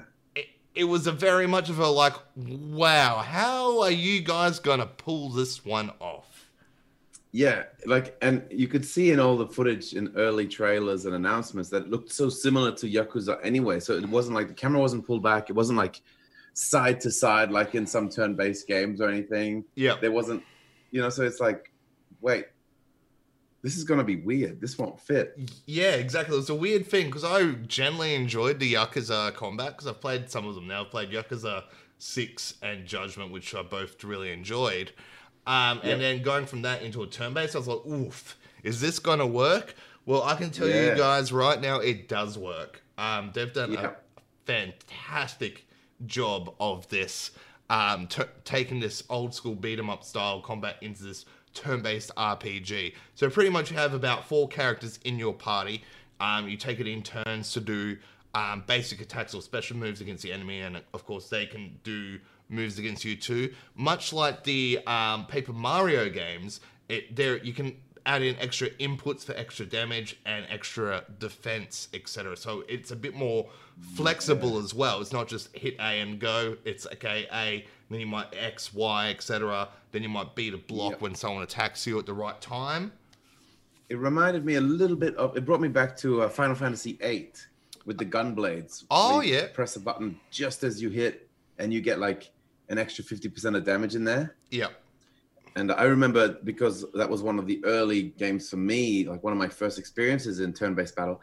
But from then on, I always had this weird habit of pressing a button as soon as you hit again in any RPG. So now it's finally coming in handy. Yeah, it is. It is.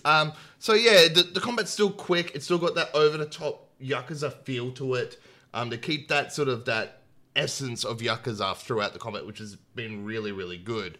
And what I felt with the combat straight up was that it had a very Persona 5 feel to it as well, which was really nice. Yeah. I got a lot of Persona 5 vibes from the combat, which is really cool. But Persona vibes. Yeah. Sorry, Persona vibes. Yeah. Yeah, exactly. But also on top of the turn-based combat, there's a bunch of new RPG elements in this game. So in the other ones, you used to get like skill points, you put them into skills and upgrade skills, etc. This time, there are different jobs that you can learn, much like the Final Fantasy job system, but you can switch the jobs pretty much whenever you want. This is the great part, where you go into their version of Centrelink. Oh, nice! And you go in there and you change jobs in there. That's just so good. It's so good. It's such a simple thing, but goddamn, it's clever. It's like really, Oh. really clever stuff. So you can be like a brawler or a hero or a bartender, and there's all these different random classes, and they work as like your normal fighters or paladins or mages, etc. But they've just got all these weird and different names, Yep. which is very cool. Also, on top of switching to jobs, you can bring over some skills from other jobs once you level them up into your other jobs as well. So you might be able to take, like, let's say, increase attack power skill, and you might be able to get your job up to that level to learn that, and then that is available for all jobs, which is very cool. Gives you that customization, like, okay, I'm not really interested in the bartender class, but I really like this buff that I will get if I get to this level for everything else. So I'll level up bartender to level 10 or whatever, and you can bring that skill then into everything else, which is really nice as well. Okay. So it gives that flexibility on sort of how you build your characters, etc. And So of course, quite a bit of strategy in just the stats. yeah, there is. It's surprisingly there is. And of course, yeah, you got, 4 players in your team, so you want like a fighter, a mage style, maybe like a healer, and then someone that maybe takes a lot of the damage. So you try and mix and match your party around depending on that for their different jobs and skills, and try and get all that in synergy of one another. And so you do level up. Your character levels go up and your job levels go up. So there's 2 different levels that are constantly going up throughout the game as well. Nice. So there's different things to watch there. It's like personality sort of thing, yeah. Yeah, well, the personality is another thing that comes into it. On top of that, again, you can raise your different personality levels throughout the game, which gives you access to more buffs and skills again. That is only on Ichiban only, not the other characters. But yeah, throughout the game, doing different tasks and things and how you answer in certain conversations will raise different parts of your personality, and then thus eventually give you different buffs throughout the game, which is another way they've integrated those RPG elements and different ways of building your character throughout the game, which is really, really cool. Also, they've got weapon crafting in this as well, and weapon upgrades. Nice. So you can craft weapons and upgrade them with materials you find in the world.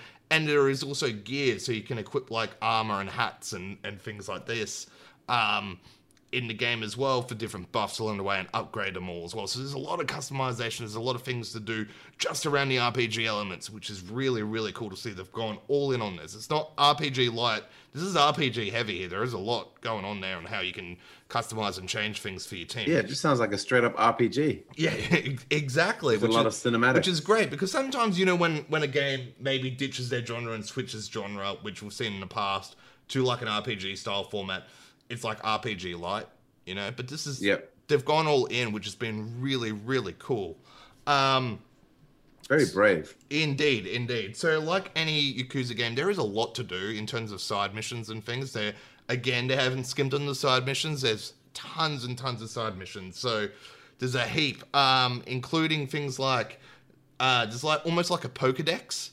Like every time you beat an enemy, it gets lodged into this Pokedex, and you try and fill out it's got a different name, etc. But it's like a Pokedex from like 1 to 250 different enemies, etc. Which is nice. Which is really cool.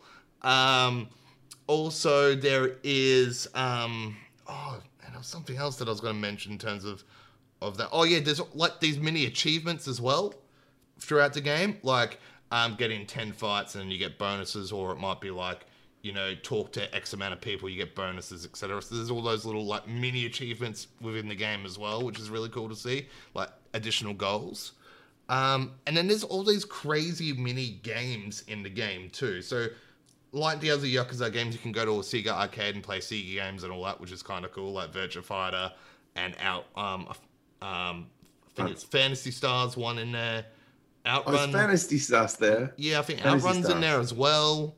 All these classic sort of Sega games, which has been really cool to see, to jump in and try those out. But then there's all these other wacky things, which I'll just gloss over quickly. So there's like this, there's an exam center where you can go take exams, and you might be like, oh yeah, okay, friggin' whatever. No, there's like 15 to 20 different categories, ranging from sport to health to Sega, etc. And you sit these exams and you've got to answer the questions, and they're not just easy things. Like some of these are really damn difficult questions.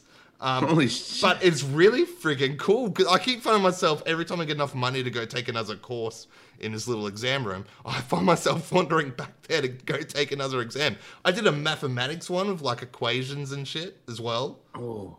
And Wow. What is this world coming to? If I told fucking 16-year-old Carl that one day when I'm 34, I will be playing maths exams for fun yeah. in a video game. Yeah, but it's actually Why? fun. It's fun to challenge yourself and try and get through them. So you only need to get 3 out of the 5 questions for each exam right to progress, which is cool. Yep. But yeah, at the same time, it's like, cool, I'm going to test myself here. And I'm like, wonder what sort of questions they have. And there's some damn good general knowledge questions and stuff all filtered throughout there and stuff. They're not just easy stuff. It's really fascinating. I love that they just go all out in their side quests and mini games. Yep, exactly. There's another one which is called Dragon Kart, which is a take on Mario Kart as well. So Wow. you get a kart that you can upgrade and go in all these races and eventually become the top racer. So again, another crazy mini game in this game with customization and all that. Wow. So it's not just a one side game. It's like a thing you build up and pay attention to. Exactly, and upgrade your cart and things like that and all that. There's another one where you ride a bike around collecting cans, which is actually really addictive. It sounds basic, but it's actually really addictive. It's really fun. You got to collect these cans, and there's like turbo boosts, and there's enemy riders, and they can steal your cans. If they crash into you, you lose cans. But if you crash in them with a turbo boost, you steal some cans off then. And you got to get Nice. you got to get a certain amount of cans within the time limit, sort of thing. It's so Sega. It reminds me of the concept, just like a Crazy Taxi or something. Yeah, exactly. And Something then boring but made fun. And then there's this whole other mini game of managing a business where you hire and fire staff, outfit your business with different items and things, eventually buy other businesses. You watch the stock market through there as your stocks climb. It's just the most ridiculous thing. Oh my goodness. There is a lot to this game, folks. Plus, you got your normal darts challenges and karaoke and all and baseball, etc. So all those make a return in Yakuza as well. So there is a lot going on there. It seems that's such a huge game. Yeah. There is a lot of content here, and from playing it so far, obviously I haven't finished it yet because it's such a massive game. I think I'm up to chapter 5 out of 14. Ooh, okay. Nice. Yeah, so it's again like Yakuza games. It's quite a big, lengthy game. Lots of twists and turns in the story to come and all that sort of stuff. So I'm really looking forward. Betrayals and whatnot. Yeah, exactly. Crazy stuff happens. Oh, that's right. The other thing in combat, you get summons as well. Oh my goodness. Yeah. So just another little tip to the old Final Fantasy. I'm so sorry, Carl, for spoiling so much this for you in this conversation. That's okay. That's okay. Like it spoils a bit for me, but sometimes I think people might need these particular spoilers are the type that you need to convince someone who's not into Yakuza to be like, okay, it really is just an RPG. Well, has this conversation made you want to play the game a bit more, knowing how much depth there is to it? Yeah, like knowing that they've kept the charm and the silliness of the Yakuza brand, but that they've actually gone all out. It's not just tacked it on, which that's what impresses me, and that's what makes me curious to jump in. Yeah, exactly. But yeah, for me, look, I think this is a good place to start in the Yakuza series because 1 to 6 or 0 to 6, you were with the same protagonist and it was a big build-off story. Then you had Judgment, which was its own side story. Now you got this new Ichiban Kusaga story as well. So it's a good place to jump into the series with a different feel to the game, but you still get all those great Yakuza elements there. Yeah, all the silly side quests. I feel that that's just as much of the, story as just as much of the franchise as the crazy fights and hitting people with bicycles and swings and whatnot. Yeah, exactly. But then it's also got all those themes of like the Yakuza gangs and all that going on throughout too, which is really heavy cool. story. Yeah, exactly. So that was my thoughts and feelings on Yakuza because I did play a lot more than you have so far. Yes. Did you have a score for it? We weren't really scoring these little mini episodes. We're just sort of giving everyone a rundown on what it is and sort of our thoughts and feelings on it. Maybe come back to me in a month or two once I've gotten through the whole thing. Of course. In the middle of one of the episodes, and I might say what it's worth. But at the moment, I think it's definitely high 8s in terms Nice. of what I'm enjoying from it. And that could very well go up depending how the story rolls on. Yeah, of course. Cool. That's good to know. Yeah. Dirt 5 is developed by Codemasters and also, funnily enough, published by Codemasters too. That's right, they got the double there. It is the latest in the Dirt series, which has been going quite a while now. But this one's gone into a more arcade racer rather than the hardcore Dark Souls racing, as Kyle likes to call it, of entries past. Yes.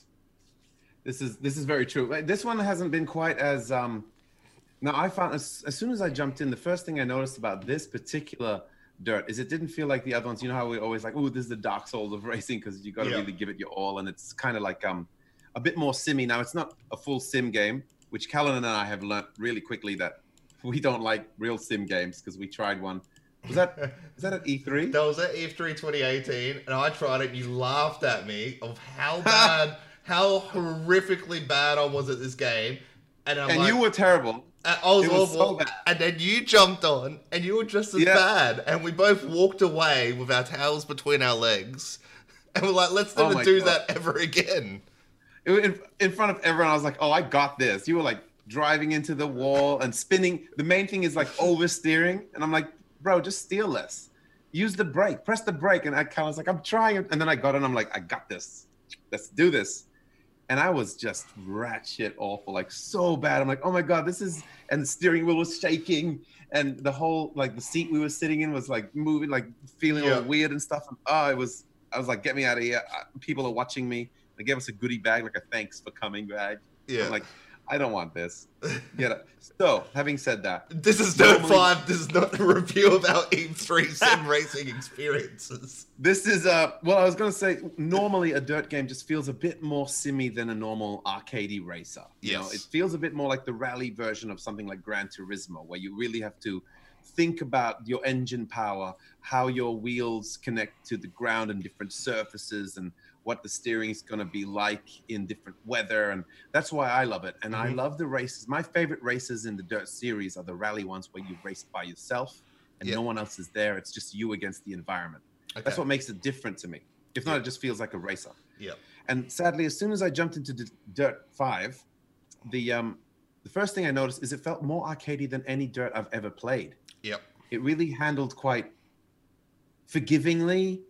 Almost like they made it a little bit easier on purpose, or maybe a bit more accessible for more players, which is great and all, but it's kind of like not what us Dirt fans look for to get Dirt. Because if it feels like a normal racer, you best believe I'm going to jump on something like Horizon, like Forza Horizon, or just something that's, and those games have such a big following and they have such huge marketing budgets and they're huge. And the reason people will still go to Dirt is for that unique sim, but not too sim rally feel. And straight away I felt that was gone. Did you feel a similar thing?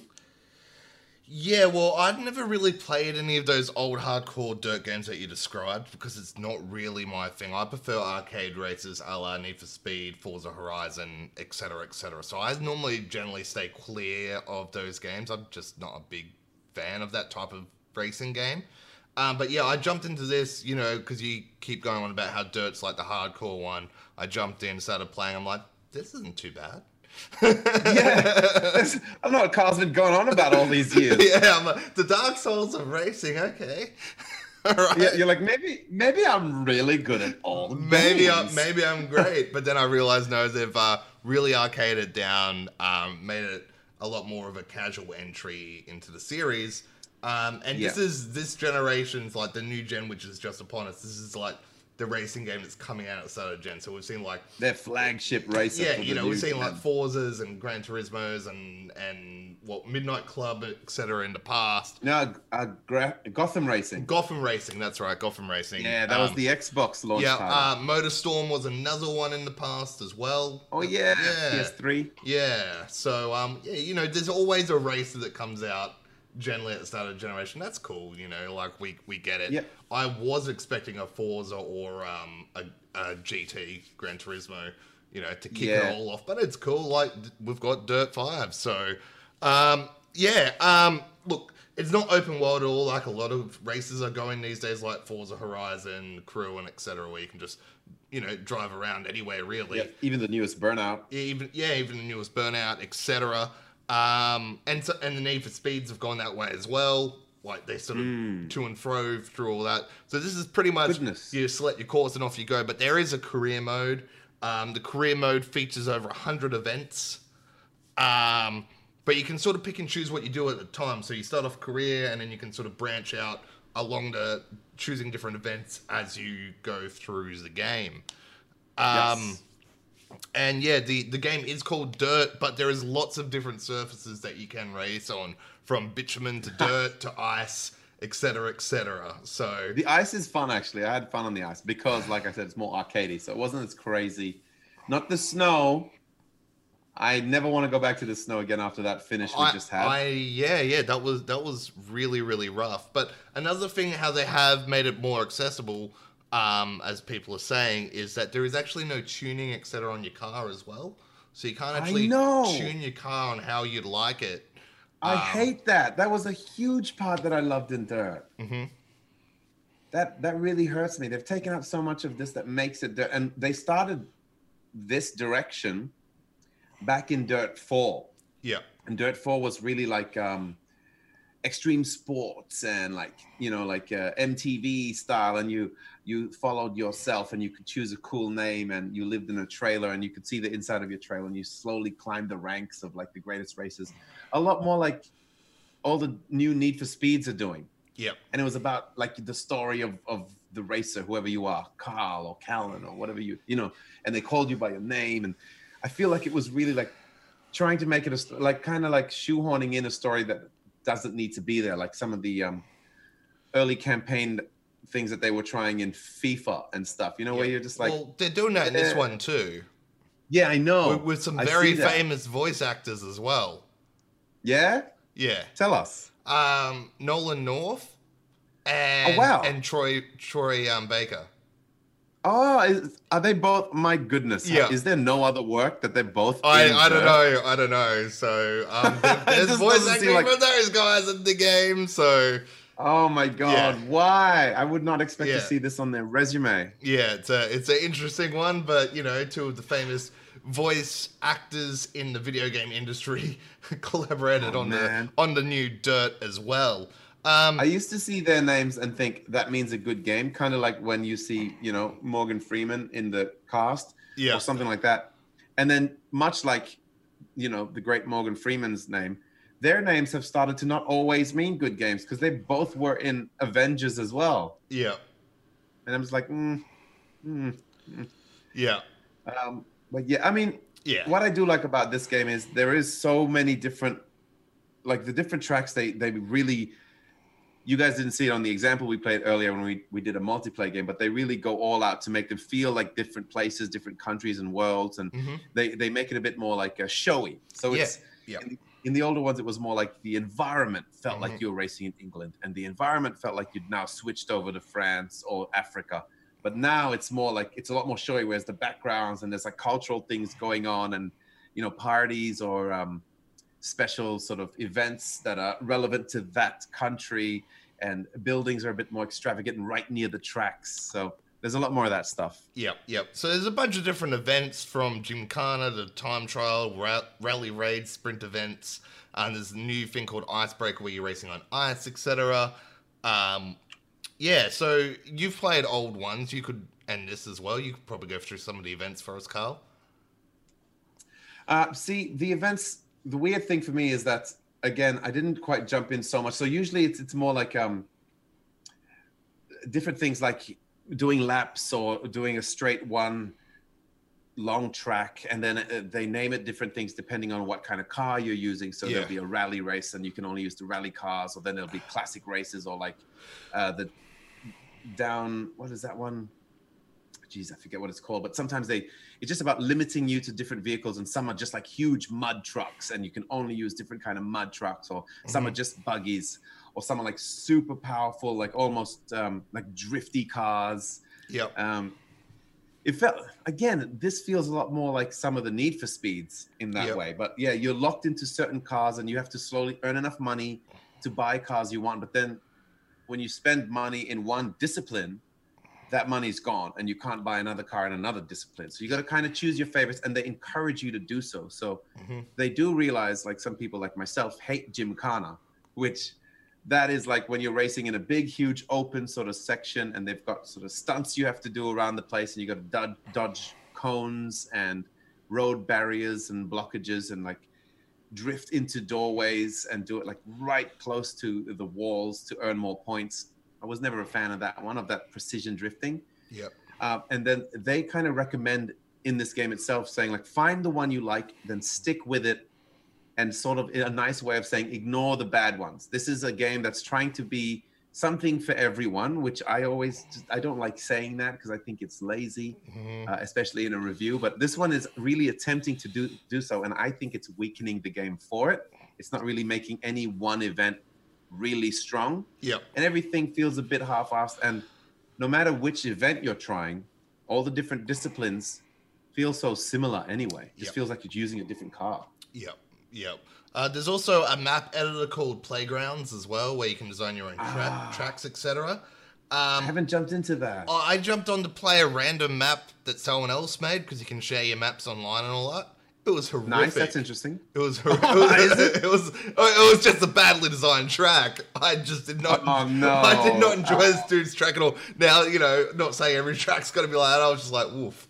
When I was doing this and track. it's early days. It's probably made by a reviewer like us who's like, I don't know, we'll just this to that, that to this, see what happens. Yeah. But look, the graphics are fine. It looks like a racer. You get nice reflections. All the dirt goes over your car gets muddy, etc. Throughout the race, it gets dinged up a bit as you go. It runs really smooth. I found it ran super smooth on the Series S, which I was playing it on. Not super smooth for me. But so it must run smoother on the Series S. I've been playing it on the One X. Yep. And it's fine, but I'm pretty sure it's running at 30. Yeah. But so it didn't feel super nice to me, especially like jumping straight out of Forza Horizon. Yeah. And then jumping into this as your next racing game. You can really feel it. And the visuals are nice, but they're not as nice as I expected a launch car game to look. Fair call, but it is a cross-gen car game as well. I guess we got to look at it true. From that perspective as well. Again, the music's got a bunch of different stuff like, power rock, techno, dance music, all that stuff you'd sort of expect in a car racing game, etc. But that's really about it. We went online and did some multiplayer as well. Yes, we did. Which probably not a good time to do it before it's out professionally, like fully, I should say. Professionally. Yeah. So we jumped on, did a race. We tried to play party games, but there was no one else to find a game with. We couldn't make a private match. No, we couldn't. There was no other options. We did jump into a game with some randoms. We got put on 2 tracks. One was a quarry and one was like a snowstorm racetrack sort of thing. It just took a bit to find the game, but again, the players probably aren't out there right now. So after proper launch, it should be players obviously playing quite a bit of. Yeah, I reckon we'll jump back in and try the party games and bigger races once the game is out. So after the 10th sometime. Yeah, and we'll talk about that on our big next gen wrap up, which will be the next numbered Game Train episode. So it'll be things like that we'll be talking about on that, as we have alluded to, like stuff like, now the multiplayer servers are full, this is what it was like proper, and et cetera, et cetera. But yes, anything else you'd like to add here, Carl? No, I think we've covered it pretty well. Like I said, we haven't jumped in and given it all the hours we can, and not because nothing against Dirt. It's just that we've had a lot of games to test all at the same time because there's so much coming out during launch season. So we're trying to give each game its time and give it its due. So we probably haven't seen as much of Dirt as we could have, but from what I've seen, I'm saddened to say, as a Dirt fan, I'm a bit underwhelmed. Okay. Yep. That's a fair call. That is a fair call. For me personally, like, I do like the arcade stuff, but I kind of want that extreme Soul style of racing that you were talking about. I was kind of almost looking forward to it.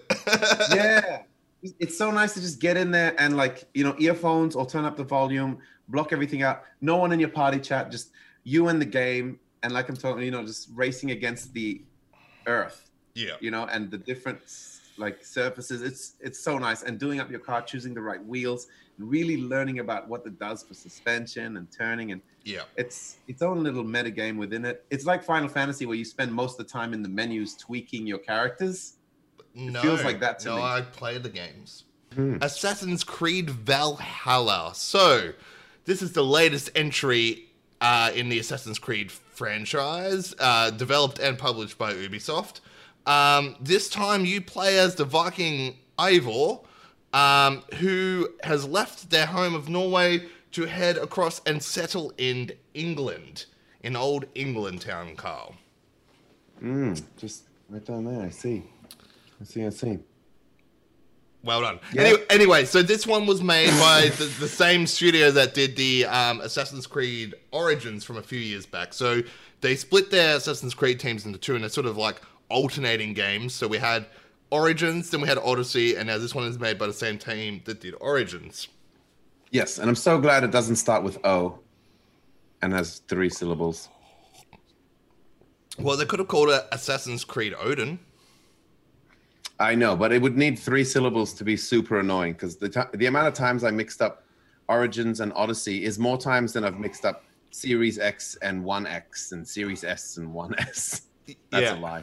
Yeah, that's right. But yeah, so yeah, this is the latest entry in the franchise. So we haven't had an Assassin's Creed game in 2 years now because it was 2018 when we had Odyssey released. So this is the newest one. The last one on current gen and the first one on new gen.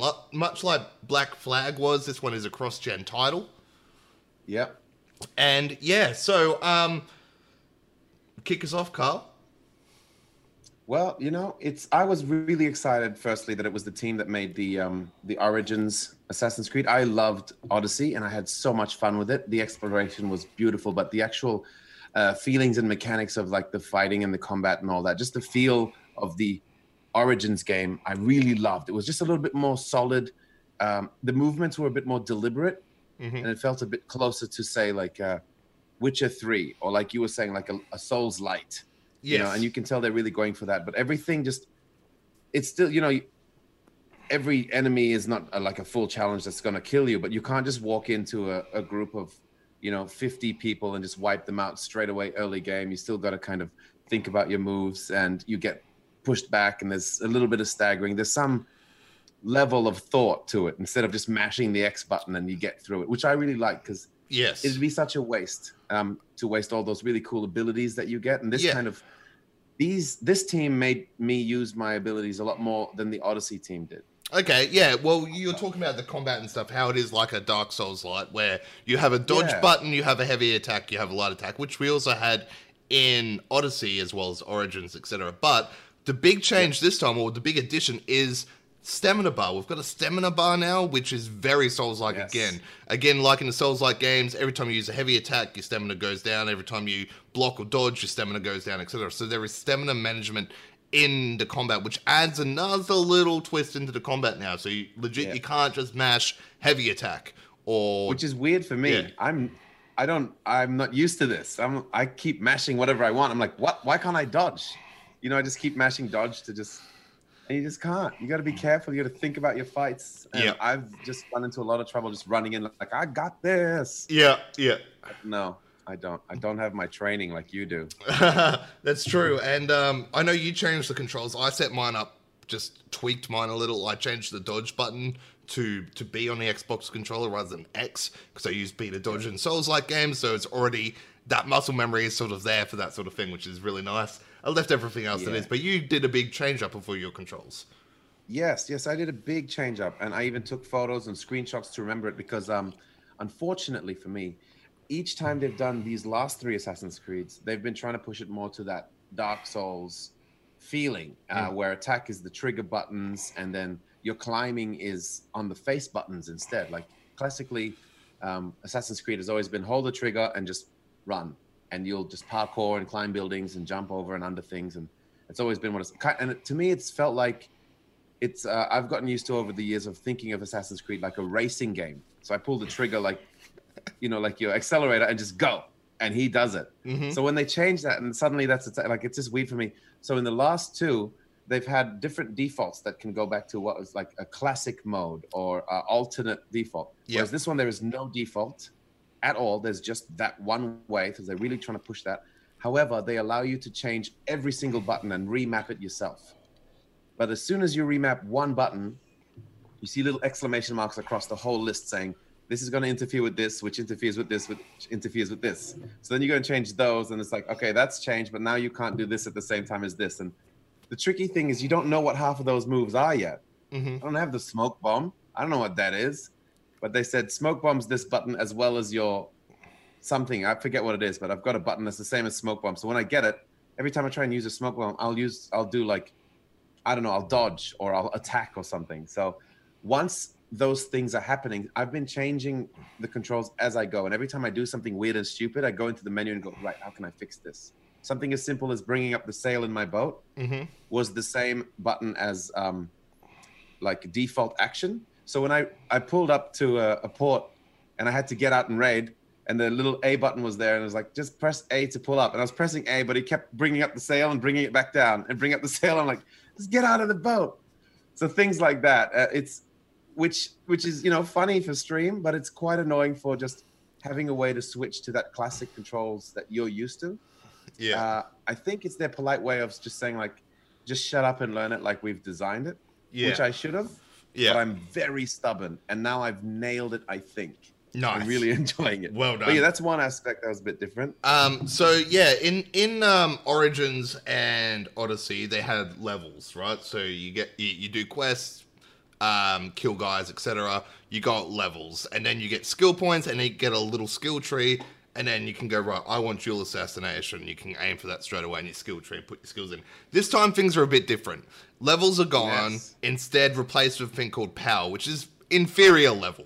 Power is inferior level, right? Which is just as you level up, you get extra power, etc. And as you put points into skills on that, your power level goes up. For example, once you get out of starting area, about at level power level 10 to 15, 28. Well done, you. And then you go on from there and up and up. So I'm sitting on a power level 150 something at the moment. You 28 still. Oh, I'm 30 something. 30. Yeah. Remember, I've done 2 missions in England, so I've had a lot of time. Nice. You see. But yeah, it looks like the power levels goes right up over 300. Looking at some of the zones on the map, etc. It tells you what sort of zone the it's like beware. This is 280, and you're like, whoa, what? Yeah. I think the largest is definitely over 300. But yeah, so they've got this new power level system. But then also, rather than having that traditional skill tree, they've gone with a sphere grid model in that very much like Final Fantasy X, and we always go back to this one. I love 10. They nailed it. That's why. They did. You start off in the middle of this whole grid of spheres, and you can't really see much around you. They're like constellations, and you start putting points in, depending on what way you want to go. If you want to be more stealthy, more heavy attacking, more archer-like, etc. for range combat. And then it expands and expands and expands as you go. So you can't actually see what skills you're actually working towards until you discover them on this grid, which makes it, in terms of going for a particular skill like chain assassination, hard to do until you find that constellation on there. So you can't gun it for that. So you're doing a lot of experimenting too with your builds as you go, which I'm finding really nice, because I always find myself gunning for a particular ability, and I don't really look at everything around it. Yeah, you don't learn and it's true. And what I like about it is it's not just like blind chance. It's very beautifully designed in a way that it's like, right, if you want the double assassinate, you're going to assume it's towards the way that's the stealth stuff. Yeah. Because there's like brute fighting, and then there's like range attacks, and then stealth. So you're like, maybe it's this way, but there's still like 3 or 4 directions in stealth. So you still like, you're in the ballpark. You just head a different way, and you're like, I haven't found it for a while. I'm going to try this other way. And when you get like 3 or 4, so between every ability, there's like little things that are like a few more points to your attack, or a few more points to your stealth damage. Little things that you can spend, and you unlock, 2 skill points at a time, 4 skill points, and you're just slowly working your way towards it. And they reveal the next ability when you're maybe 2 or 3, sometimes 4 points away from it. Yeah. So you don't have to go all the way and waste your points. You can see it and go, I'm not that interested in that. I'm going to head around this way again. So it is a guessing game, but like fair, I think, and adventurous. And I was just saying, because of to what you said, it makes you sort of go like, all right, so I think it's this way. And now I've gained 3 new abilities that I never would have, but I'm going to try them out and use them anyway. Yes, exactly. See what they're like. And then on top of that skill tree that we're talking about, there is also ability books, which is for your really powerful abilities, which are connected to the triggers and face buttons as well. Yeah, so like attack ones. Yeah, and and again, you don't know what's going to be in the book until you pick it up. So there's these books scattered all across the world, and it's like, all right, oh cool, here's one here. Pick it up. Oh cool, it's a charge attack, or it's an axe throwing attack, etc. Again, you start experimenting because you can't gun for the abilities that you're chasing. Yeah, 100%. You use what you have. Love the one you're with. Sort of thing. And then you just like, and sometimes you're like, this sucks. And you use it a bit and you're like, actually, that's kind of cool. Yeah, exactly. So there's your traditional abilities that we've seen in Assassin's Creed, like, as I said, like charge attack, etc. But they've added new things. There's some really cool ones.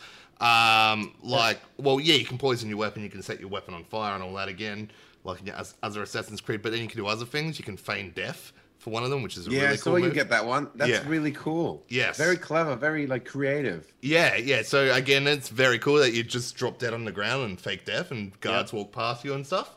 So that's pretty cool. I do like a bit more of the traditional. I got that the harpoon, the scorpion harpoon. Oh, the scorpion harpoon, where you throw it at an enemy, it wedges in them, and then you can pull the enemy and throws them into another enemy and damage that enemy too. So it's really handy for crowd control. Or if you choose to, you can pull them towards yourself. Yeah. Or into like a wall or something. It's very fun. It's very unrealistic, but silly fun. Oh, it's great. It's fantastic. Yeah. Combat is as we went through before, but of course you've got the Assassin's Blade back. You can stealth kill enemies as well. And a lot of people complained about in Origins and Odyssey that you couldn't one-hit every enemy in the game with your Assassin's Blade, like assassinate everyone. You take off a bit of health off a big guy. Well, they've added a new thing in this one. You unlock a skill where it turns into almost like a QTE, like a quick time event, where you got to hit the button at the right time to do the extra damage, and then you can drop your big brutes in a one-hit assassination, which is fantastic. It adds a bit of skill to it that you can't just running around one-hitting everyone. It's fantastic with that. You got to make sure what I love about that is like it's kind of got that element of the old Assassin's Creed games where you have to plan your assassination and you can't just creep out a bush and follow someone turning a corner because you kind of have to concentrate. You got to make sure you got to watch his movements, make sure he's stopped for a bit, and somewhere you can finally approach him to make a calculated kill because you need to do that timing thing. And the QTE event is like this. There's like a ring around you and then like a symbol that's slowly coming closer. And as it gets there, you have to press attack within that. And it's fair, but you still got to concentrate a little bit, not just like willy-nilly. Yeah. And also to that thing that you were saying about the one-hit kills, there is an option as well. Did you see that one? Yes, Colin? I did. I did not turn it on, no. No. It's more like I believe it's more like a accessibility option for people who want to say choose the mode that is what they call story mode, where it's very little challenge in the combat. Someone just is really interested in the story and exploring the big open world, which a player like me can totally understand. So say someone who doesn't play video games a lot, but loves Norse mythology or just wants to experience something like that or have fun, or a partner or someone else, their partner got the Xbox and like, this looks fun, but I don't really play games. So there's that easy mode, but then in the assassination, there's like 3 different like medium, easy, medium, hard modes. It's like, how hard do you want the combat? How hard do you want this? And then there's one for assassination that says, you choose this if you want to be able to one-hit every enemy, but there's a warning thing that says, please know that this is not how the game was designed or intended. Yeah. So it won't feel like the way we wanted it to. But if you want it, there it is. So let's talk a little bit about customization in the characters. So you play as Eivor, as we mentioned, who is a Norse Viking. You can choose whether you're a male or female Eivor in this one, much like you could choose Cassandra or Alexios in Odyssey. But With two huge differences. with two huge differences, yes. But this time they're actually just the same person, just either lady or man. Yeah. But now we get actual customization. So what you can actually do is customize their hair color, their hairstyle, and what tattoos they have on their bodies as well. Because Vikings had very prominent tattoos, etc. So that's really fun as well. Setting your character And how you beards. and beards, of course. So I've gone for Or no beard, which is weird. or no beard on the man Viking, correct? Yes. Yeah. Which is You should try that. No. No. So I've gone with the red-headed Viking style. Carl's gone. I don't know what style you've gone. I've gone dark brown, I think, at the moment. Oh, yes. I changed a lot. I gotta get my hair did on Saturdays, so I just go Yeah. down and get it done whenever. Yeah. Nice. Fancy. Nice. So so that leads us into that customization. Next customization is the settlement. So a big thing that Ubisoft promoted leading up to the game is when you land in England, you settle in England and start this settlement off, which starts off as like a longhouse and a couple of huts, pretty much. And as you go out and raid other settlements, so you can choose to raid where you do a big sort of battle and take all their like gold and stuff, supplies, you can then start upgrading your settlement with new buildings. So you start adding a stables, a barracks, a brewery, and a cartographer's place, and all these different buildings you start adding in. They all do different little things. Like the stable, you can upgrade your horse. Barracks, you can hire like a friend guard that hangs out with you and fights with you, or you can build a shipyard. That's cool. A shipyard to upgrade, change the look of your boat, so you can customize the look of your boat. So you get all these choices on how and what order you want to make your settlement bigger, and it's a key part of the game. And it slowly levels up, like your total settlement levels up through 6 levels. So mine's sitting on level 4 at the moment. Nice. Are you 1 or 2?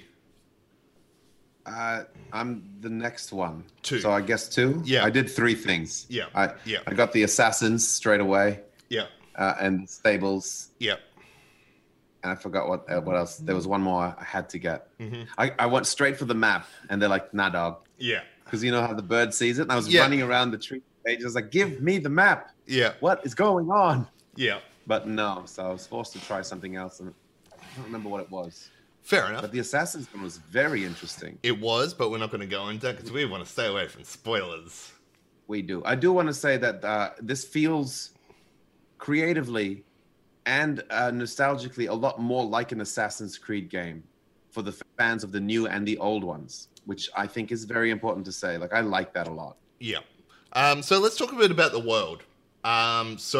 Ooh, sorry. Before you move on, while we're talking about the male and female, the two differences I wanted to say is that you can switch any time in the game. It was very important in Odyssey to make the right choice at the start because that was your character forever. Cassandra. And Cassandra is the correct choice. Yes. If you're playing as Alexios, I don't care how many hours you're in, stop it, delete your save, and play the game better. Much better. It's Cassandra, it's FemShep, all the way. Wow. But yeah, so in this, if you happen to not like the voice acting or the way it's animated, or you're just not feeling it, or you want to try what a beard looks like, or you want to see how badass a girl looks like with a huge bear hoodie or something, you can just go and change it at any time between sexes. And the second thing that's weird is you can just let them choose. Yes. Which we don't fully understand yet. Yes. Do you? Do you understand yet? No. Are you just not telling me because of spoilers, or do you not understand I'm not yet? saying a word. Cool. I still don't know. So you can let the game Well, you can let the game decide for you, but we don't really Well, understand that yet. It's the very starting, so it's not a Yeah. spoiler. It's literally the menu screen, but Yeah. it's called letting the animus decide. So it says, Yeah. do you want to be male, female, or do you want to let the animus decide? Yeah. And we did that first. We both went with that, and did you started as the girl when you clicked that? Yeah, so does Shiva, yeah. So did I. So Yeah. I wasn't sure whether it's something to do within the game or whether it's for people who are indecisive and went, I don't care, just pick the middle one, pick Yeah. someone for me. Yeah, yeah. But yeah, no, I'm Yeah. playing. Oh, anyway, you can. I'm keep playing going. as Hevor now, which is what we've nicknamed the male version of Evil. Yes. So we've got Shivor and Shivor. Hevor, which is great stuff. But yeah, let's talk about the world. So you start off, Yeah, well, let's talk about the world of Odyssey first, right? So Odyssey was a beautiful, massive, massive world in the Greek islands, right? But it was a bit too big. It got a bit too big as you're nearing the end of the game. You're like, wow, this is just stupidly big. It was fun at first going, oh my gosh, there's so much to explore out there. But then after 80 hours, you're like, oh, come on. There still can't be another 10 islands here that I haven't even set foot on yet, you know. Well, this one is set between Norway and England back in the Viking Age, right? Around the time when the Vikings started settling in England, etc., as we went through before. And the world feels a lot smaller in terms of like map size and stuff. Just looking at it and going, right, it does feel smaller. It doesn't have that huge ocean mass that Odyssey had all between the islands and that. But I think it's a good thing because definitely. There was a big thing of Odyssey about the bloat of the game where there was just shit everywhere. Every place you went to, there was more treasure and things that did bugger all at the end of the day. It got very tiresome. Well, this time, it feels like it's more of a condensed map, and Ubisoft has designed, it feels like just about every little treasure around the map as a miniature little puzzle. Yes, it is. And it's all so fun. I always think, oh, there's a little dot here. I'm just going to go grab this thing. And I'm like, wait, how do I get that? How come it's here? And then you figure it out, and you're like, yes. And those moments are just throughout, hey? Yeah, so some are simple, like you got to go, like, find a well nearby and jump down the well and go through a tunnel and come up the other side. Other ones, you got to shoot your arrow through a window of a house, hit the lock off a door. Hello, Far Cry. That sort of thing. But yeah, some get a bit more complex of moving things around, but each sort of little treasure on the map adds something, and you get a little counter down the bottom of the screen of each region in the game of what treasures are in that region. So it's like a little checklist down the bottom, and I just love that. Which is fantastic sort of stuff. While Odyssey, each region had stuff, but it was just freaking everywhere. It was all over the place, and it was way too much. This feels like it's more condensed, and that each thing has been placed rather than someone just going, yay, treasures. They've gone, right, we're going to make a treasure here, but you got to go up over this hill. You got to find the mine. You got to go down through the mine. You got to break open the thing to get out the other side and find that treasure. Have you seen they leave, if you're not smart enough or you're just not clicking or something, they sometimes even leave little notes. And they're like stories, but they, like one note I read was like, aha, they will never find the treasure that I left. If they want to get it, they will have to walk through fire. And I'm like, ooh, fire. Okay, it's something to do with fire because it's like locked in a house and there's no windows. Yeah. And there's no way in. But right at the top, in the bit you can't get through, there's a little hay bale. And then somewhere else in the back corner of the house, there's a small fireplace. So you got to take your bow and arrow. You got to walk up to that fireplace, light the arrow on fire, walk around the whole house, shoot the hay bale, and then wait for it to burn down the wall on the inside of the house, and then you can get it. And it's just one little bit of copper or something, but it's like, it feels so accomplished. Like when you do it, you're like, I nailed that. Thank you. Yeah, it's really nice. And I do like that. I think it's good that they've done the regions of Norway and England because it gives you that vast contrast to snowy, huge hills and mountains of Norway compared to London, which London's not really a mountainous. England is not really a mountainous place. It's your rolling green hills, etc., etc. So it's kind of cool. They give you that nice contrast, so you can go between the two. If you're exploring that, so you have that difference of feel of environment, etc. as well. Because a good thing about Odyssey was because it was in the Greek islands, they could go nuts in terms of like biomes around on the different islands, etc. Yeah. So this time they've done the smart move and gone, right, we're going to do Norway and England. So then we get that difference in terms of just how the land is and how the land looks and feels, etc., which is fantastic. I want to say about the environments. When you were talking about Odyssey, and I feel like they've taken a lot out of this. You had this huge world, and it was awesome fun, and I spent hours and hours, hundreds of hours in it. Yeah. But I feel like towards the end there, I had the most fun when they did the DLC, and you could jump into that map and switch between the 3 regions, and they weren't overwhelming. They were all beautiful, and like you said, refreshing to jump between and go like, oh, I've got a few missions left here. I can go back to this one. And you had those 3 giant play areas, but they were kind of like levels, regions, or sections. And this feels like it's taken it straight from that DLC model instead of that giant giant Yeah. playground of just empty air. Oh look, I'm not gonna lie. There's still massive areas in this game. It's not a small map Huge. at all. And there's more to come. Yes, and there's more to come. So like, as there's DLC coming of Ireland and Paris. So Yes. that's pretty exciting stuff too. I can't wait to see that stuff. Yeah. Yeah. It makes me. Normally, I'm against knowing about DLC on the day of launch. Yes. I'm just like, come on, let us play this and then tell us about DLC later. But knowing about this DLC gets me excited to explore everything I have now. Yes. And knowing in my head that it's like I won't think, oh man, I'm just kind of gonna have this snow area and this grassy hills, and then once I've done all that, then that's kind of the end of that. But I kind of have like this thing to look forward to, so I know to spend more time in here knowing that I've got heaps to do later. Yeah, exactly. Well, we knew Atlantis was coming when Odyssey released, so they said straight up. Yes. I guess we didn't know it would be an entire 3 regions they were going to give us. No, I thought it was just Atlantis. I Yeah. got way more than I thought I would. Yes. Which was really cool. Yes. So how have you found the voice acting in this? Because I know we both had a big issue with Alexios's voice actor in Odyssey, but we Yep. loved Cassandra. How have you found the 2 Eivors?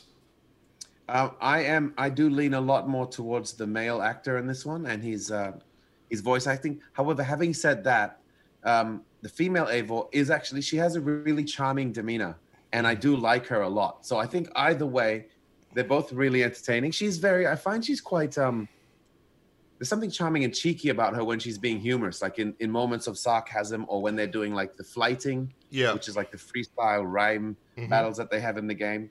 There's something about female Eivor that I've really enjoyed. So I find myself, when I'm about to go to a flighting mission, I switch back to her. Ah, nice, nice. Yeah. I've done Yeah. that 3 times now, because his is a bit awkward, where she is very comfortable. She's like, I feel like she must have been, like in my head, like I think too far outside the box, I guess, because I've done a lot of recording myself. But I picture the actor, and I feel like she was a lot more maybe familiar with the people in the booth, and she's just like kind of very friendly sounding and relaxed, and she sounds angry when she's fighting. But her serious acting is not as in character as I feel the male actors is. So I really like him for most of the story, and he really takes that role very seriously, and his accent's cool. Yeah. So yeah. I felt. How about you? I felt male Eivor, or Eivor as we'll call him, has more of a calm demeanor to his voice and the way he talks. I found Shivor has more of an aggressive feel to the way She is aggressive a lot, yeah. she talks. That's true. It's interesting, even though it's the same character you're playing, just the 2 different voice actors and how they portrayed the character, just the way it comes across. Yeah, I would love to know how much has changed from the other actors. Like, you know how your brother, what's his name? Sigurd. Sagor? Sigurd. Sigurd. Yep. I never click, and I never quite remember because you say to him like, Sigurd, brother, but does he say it back to you? And if so, does he switch it to sister Yes. when you're Shivo? Like, I don't know. I don't know if I've heard him say it. Think he does. See, I'm not sure, because I don't know if they've strategized it that it's only ever coming from you, the actor. Ah. So that when, like, maybe it's only ever female Eivor or the male one saying like brother, and then she could be like brother, same, and the script can be the same, but no one ever says it to her. I'm not sure. I haven't really taken note if there's much of a change in that. Yeah. And I feel it's a bit weird being a female in this, because I think back in those times there was such like masculine. Look, I'm going to disagree with you, because they were shield maidens in the Vikings times. It does make sense. But they had a different role. All I'm saying is that I accept the role, but I wish that they would mention it or like acknowledge the fact that she's a powerful, like wonderful female in this role, that she's like, this is really cool. Yeah. It feels a bit weird to me that they don't acknowledge anything about it. It's like, it's cool, and it's, I don't know, there's something that takes me out of it there. I'm like, guys, are you not seeing this badass woman? And they're like, sup, hey. Yeah. You just like ruled the whole place, and you killed everyone, and like you're the boss of all of us giant men who are like 3 times, but no one's saying anything about it. Like, guys, pretty sure this is the most strongest woman in the whole world. You guys just like, morning. Yeah. Like, whereas him, it's like he fits in a lot more, and he's a bit more like, he becomes powerful and all that kind of thing. But you can see him as an everyday other person who is like working towards, his power and getting respected. But You could see it as he'd walk past and be like, "Oh, yep, just another Viking. What's up?" But Yep. she's like, I don't know. To me, she looks too powerful to be just another person at the start there. I'm like, she just looks too badass. Fair enough. So let's talk about some of the gear in the game as well, right? So, Yes. and how gear works in this. So this time it's really cool. Again, we talked about the bloat of Odyssey. A big thing in Odyssey, every time you go on a camp, kill everyone, you walk out of there and you got another 10 pieces of armor, you got another 10 weapons, you got this, that, and the other, and you're like, the hell do I do with this? Most of it you just break down, sell, whatever. This time I like what they've done with the gear, and there's not a gear bloat. There's only a certain amount of gear pieces in the whole game that you find as you go along in treasure chests and stuff, or completing a mission, being given things, right? Yeah. And this time, so you have a lot less bloat in terms of your inventory management, and then each piece of gear you can upgrade a certain amount of times using materials, and then you can enhance it at the blacksmith in town using other materials, which adds even more upgrade slots to it, and also these new items called runes, which you can then slot into these weapons and things to give them extra enhancements like extra attack and things like that. Yeah. Bit more health, bit more stealth attack. Yeah, bit more and range attack. I really like what they've done with that this time. And all the gear is split into sets. So you can have a full gear set and get a nice bonus, or you can mix and match. Yeah, and it's not... The cool thing about the sets is it sets within families. So there's the bear, the raven, and the wolf. Mm-hmm. So you don't have to have like these exact 5 items like you did in The Witcher 3, and you had to search around the whole world to get the armor that matches with those arms, that matches with those legs. Like this is like, anything within the raven family. Yeah, correct. So any of the raven hats or helmets that match with any other raven boots, however many different kinds. If you have all 5, that counts as having a whole set. Yeah. Which I think is a really cool way to do it and make it a lot more accessible to get those bonuses, which felt like just the most rarest and hardest thing to get in most games, where you have to match all 5. Yeah, indeed. So let's talk about different things in the world. You mentioned flighting before, which is like the rap battles and things like that, which is very cool, which is like a to and fro, giving insults at each other with rhyming and all that, which I'm sure you love. You sit there. I love rhyme and syllable. I bet you sit there and in your head and you go, I bet I could write a better one than this. Yeah. Dude, have you done that yet? Have you done that? Like just muttered to yourself just an awesome line and gone, that would friggin' kill it. I would nail it right there. I should do that on stream. I would embarrass myself, though. I know I would. Yeah. I'd try and do it. But like writer or singer or not, I mostly liked it because of the Monkey Island 3 throwback. Mm-hmm. They've had it in Monkey Island since part 1. Yeah. Where they call it insult sword fighting, and it's been a very well-known, popular part of the Monkey Island franchise. But in part 3 in particular, they changed it so that the line had to rhyme. Ah. It was awesome, and it was hilarious. Some of those, if you just like YouTube, insult sword fighting Monkey Island 3, there are some brilliant, funny lines in it. And I'm hoping for some references, because there was a Monkey Island reference in like random games, like in The Witcher. Mm-hmm. There was a character in there that just like they called Guybrush Threepwood in a weird, funny way. So I'm hoping for a line from there, something like "I am rubber, you are glue," or "That's funny. That's appropriate. You fight like a cow." Those are 2 famous lines, and I'm hoping to see them in this game somewhere. Sorry, I just want to go back to gear just quickly. I just remembered something. Yes. Shields have made a return. Yes, of course. We forgot to mention the shields, because that was one of the things we were so excited leading into this game. That's a huge thing, and another reason we liked the Origins team. Yeah. I still don't know why they took that out of Odyssey. They did not have shields in there, even though you're a Spartan, and they came up with so much shield formation with their Spartan armies, etc. Shield is a huge part of that. And there was no shields in the game. It was the most bizarre thing. Thing. So, we've got shields back. You can dual wield axes or swords or shields if you want, just for something hilarious. Which is actually really fun. Have you tried it for a while? No, I haven't. No. Please try, but don't dual wield it with the big heavy shield. Do 2 light ones. Okay. And it's really cool. Do it in a group, like if you're fighting a group of people. It's not very good one-on-one. Yeah. But as a group, he does very specific dual wielding shields attacks. Okay, I might have to have a look because that's one thing I haven't done. I've played over really 50 cool, hours of the game. Bro, I did it for a laugh, and then I'm like, oh my god, this is fun. Yeah, so yeah, we're stoked that that's back, and yeah, you can dual wield axes, which is cool, which is fantastic stuff. I'm rocking an axe and a hammer at the moment. Oh, nice. Oh, I've got an axe and a shield, or I switched to a nice two-hander. I've got this beautiful golden axe. And I'm like, we've got the golden axe, and we've got this big we've got this big two-hander golden axe, and it's been a lot of fun running around with that. So we'll go back to the activities of the world, and we'll go through these real quick. So we've got the flighting. There's a dice game, which is fantastic. I love this dice game. Oh, how good is that dice game?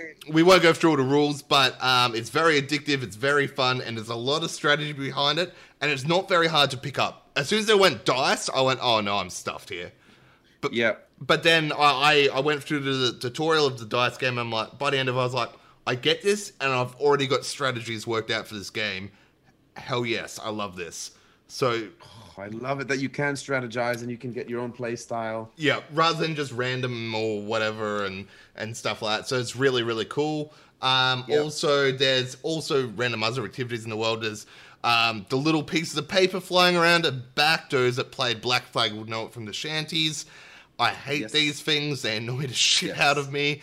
Every time I see one pop up, I'm like, oh, God, here we go again, folks. You know, what else? We've got like the traditional line up the lines around some stones and things to make an image. Yes, and we got the cans. Yes, oh, the stacking of the stones. How did you go of the stacking of the stones, by the way? Yeah, I went really well. Wow. Because it's just that once I did it, I went above. There's like an invisible disc line that you have to pass, and I passed it, and I walked away. Nothing happened, and I remember I was on stream at the time, and I thought, well, that didn't feel really good. And then I went back in and looked at it and like wobbled it around a bit, and then moved back, and it was like, down, down. You finished it. Skill points. I'm like, that's better. Okay, that feels better. These they are finicky. Yeah.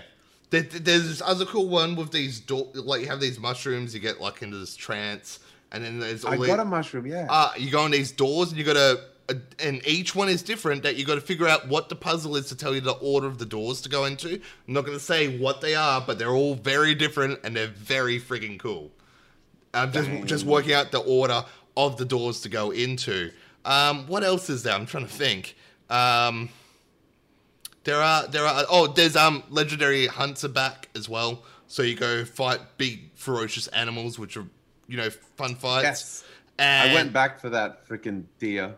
Yeah. And there's a lot of other things that we won't go in because of spoilers and things. So there's a lot in there without forcing it. Like, it's not bloat. And there's even things that if you don't enjoy it, it's totally missable. Like, yes, but there are some very hard fights in this too. Even when you're the same power level as the enemy, there is some damn hard fights, folks. So don't just think it's just arcade fighting the whole way. There is legit strat, like Dark Souls light, but not super light. But like, it's almost at that Dark Souls level on a couple of the fights. So you're like, oof, wow, okay, this is going to test me. So yeah, but in saying all that, I think that about covers everything at the moment without hitting spoilers and all that sort of fun stuff. Yeah, I think so. Like, and we covered a lot. And just knowing that there's a lot more, I think is really exciting for anyone who's interested in jumping into this game. Mm-hmm. Yeah, I recommend this for people that like Assassin's Creed or just want a nice, fun, big open world game as well. I think it suits both. Yes, very tweakable. Like I said, in that difficulty thing, you can do something, you can really cater it for what you feel like. So that's why this game, I feel, is so recommendable to kind of anyone who likes any kind of open world. Like, I like the thing where you can make the fights as challenging as you want, but then you can make exploration easy by saying, show me everything on the map, or you can make the fights easy because, say you want to just explore, you can make the fights really easy. And then you can say, like, don't show me anything, and make it so that I have to speak to people and talk to the locals, and they have to give me directions, and I have to discover things on my own on the map. Like, really tweakable. It's not just easy, medium, hard. You can like really get in there and make it your game. Yeah. I think that's so cool. Fantastic. Before we wrap this up, anything else you'd like to add, or you think you've said your piece? I've said my piece and I'm ready to go play. Astro's Playroom is developed by Osabi Team and published by Sony Interactive Entertainment. It is the follow-up to Astrobot, which came out on PlayStation VR a couple of years ago. Yes. Which is almost Sony's new little mascot they've got running there. But this time, it is a free tech demo that comes on every PlayStation 5. Now, by tech demo, I don't mean it's just a tech demo. It is a game, but this is what they've done it as. A free install on every PlayStation 5 so you can test out all the cool new controller features. Yes, and even just look at how the next gen looks and how it feels, even outside of the controller, just the actual movement. And what I love about it, which I think every next gen console should have done, Xbox, is that there's a game to play while you're downloading and uploading and doing all that kind of thing on that first day you get it. It's there installed and ready to play. Yeah. I think that's like first and foremost one of the best things, which back in the day when we had inbuilt games, you know, like Alex Kidd and whatnot, the value wasn't as strong. Yeah. Because, I mean, games were immediate anyway. You plug them straight into your console and you could start. But the value of this, because everyone knows when you get home with the new console, you can just write that day off. At least the morning and the afternoon, just like forget about playing till that evening. Because you have to at least download something or like shift all your hard drives. But this is like, it's so fun. And I think they knew what they were doing because even if you don't want to, you're like, oh, I might as well. And then you go in and you're just like won over by the charm and it explains everything, like what's inside the PlayStation in such a fun way. Yeah, that's right. So, yeah, pretty much it's a 3D platformer in the style of like Mario and all that. Plays a little Astrobot on his little journey, as Carl mentioned, through the PlayStation 5. So all the worlds in this game, and there are 4 worlds, they're all themed after something to do with inside the PlayStation 5. We've got GPU Jungle, which is like a take on the graphics processing unit. We've got Cooling Springs, which is to do with obviously the cooling of the PlayStation. My favorite name is the next one, SSD Speedway, promoting that fast SSD. Oh, brilliant. And of course, Memory Meadow, talking about memory on the PlayStation 5 there. So, and these are beautifully crafted little worlds with all these little themes popping in throughout. So it's not like you're in a graphics processing unit. You're in a jungle, but they call it GPU jungle and all this sort of thing. Yeah. And there's all hints towards what a processing unit would look like if it were a jungle, and all the bits of grass are like little pieces of like computer cable, and it's so brilliant. And there's like sockets in the wall and bits of the controller that you climb on, like triggers and buttons that are like giant sized. Yeah, and you go climbing up things like memory cards and things like this, and swinging around different parts of like the processing units and etc. So yeah, you know, the controls are pretty simple. You got a movement button, a jump button, a punch sort of button, but then you get other little power-ups in the level 2. You get little costumes, which then start showing off different things to do with the controller. A lot to do with the motion controlling. So one, you get into a ball and you have to use the motion controls to move the ball, etc. Another one, you're a frog and you got to again use motion controls to use the frog. But also it's also using the triggers a lot too with the haptic feedback, and that all changes depending on what you are doing, like how strong the triggers are, etc. Yeah, and the adaptable triggers. So yeah, it's you know, it's not the longest game. It's about 2 hours long. I got through it all today. Yeah. But then, you know, you can go in 100% everything. So I did 100% everything. So there's collectibles in each level, puzzle pieces, and artifacts. The artifacts are really fun. Yeah. They're old PlayStation memorabilia. So it'll be like a memory card or an old controller or like the 4-player adapter that they had on the PlayStation 2 and all this, all these classic old PlayStation things that you go, I remember that. Yeah, and weird things that, like the one on the PS2 that made you able to connect to the internet so you could play multiplayer games, and just weird dumb things that just look, they're not special. They don't make them golden or shiny. It's just the actual part. And you look at it and like the model numbers written on the back, and it like, and to look at the actual floating model, you got to move the controller around. Yeah. And also the throughout the little levels, there's a lot of tiny scenes of little tiny other Astrobot characters dressed up as different scenes from many different PlayStation games throughout. Mm-hmm. So you've got your little like Or even third-party games, which I thought was really nice to see. So you've got like Monster Hunter there, and there's like Crash Bandicoot in there somewhere, and Yeah, there was you've got, Final like, Fantasy Bloodborne. VII. Cloud Oh, Sword. there was the 7? Yeah, Cloud Sword is there. That's so great. I love all those like just little throwbacks and references. Mm-hmm. It's brilliant. It's very cleverly done and like just really charming. It's not like, because it is what it is and it's a tech demo and it's to celebrate PlayStation. It's not just like techie and explaining things and teaching you. No. It's kind of like a really fun adventure down memory lane and looking into the future in a way that's like, you know, in a way that's sort of entertaining for everyone. Doesn't matter what age you are. It's a very easy game. You're just collecting things. Yeah. The challenge isn't very difficult, but it's just fun to do, and mostly just to feel that controller and what that little jump into the new generation feels like. Yeah, look, I think it was a great taste of what the PlayStation controller can do, etc. And it runs beautiful as well. Obviously, no loading screens coming off the SSD that we're starting to become accustomed to now.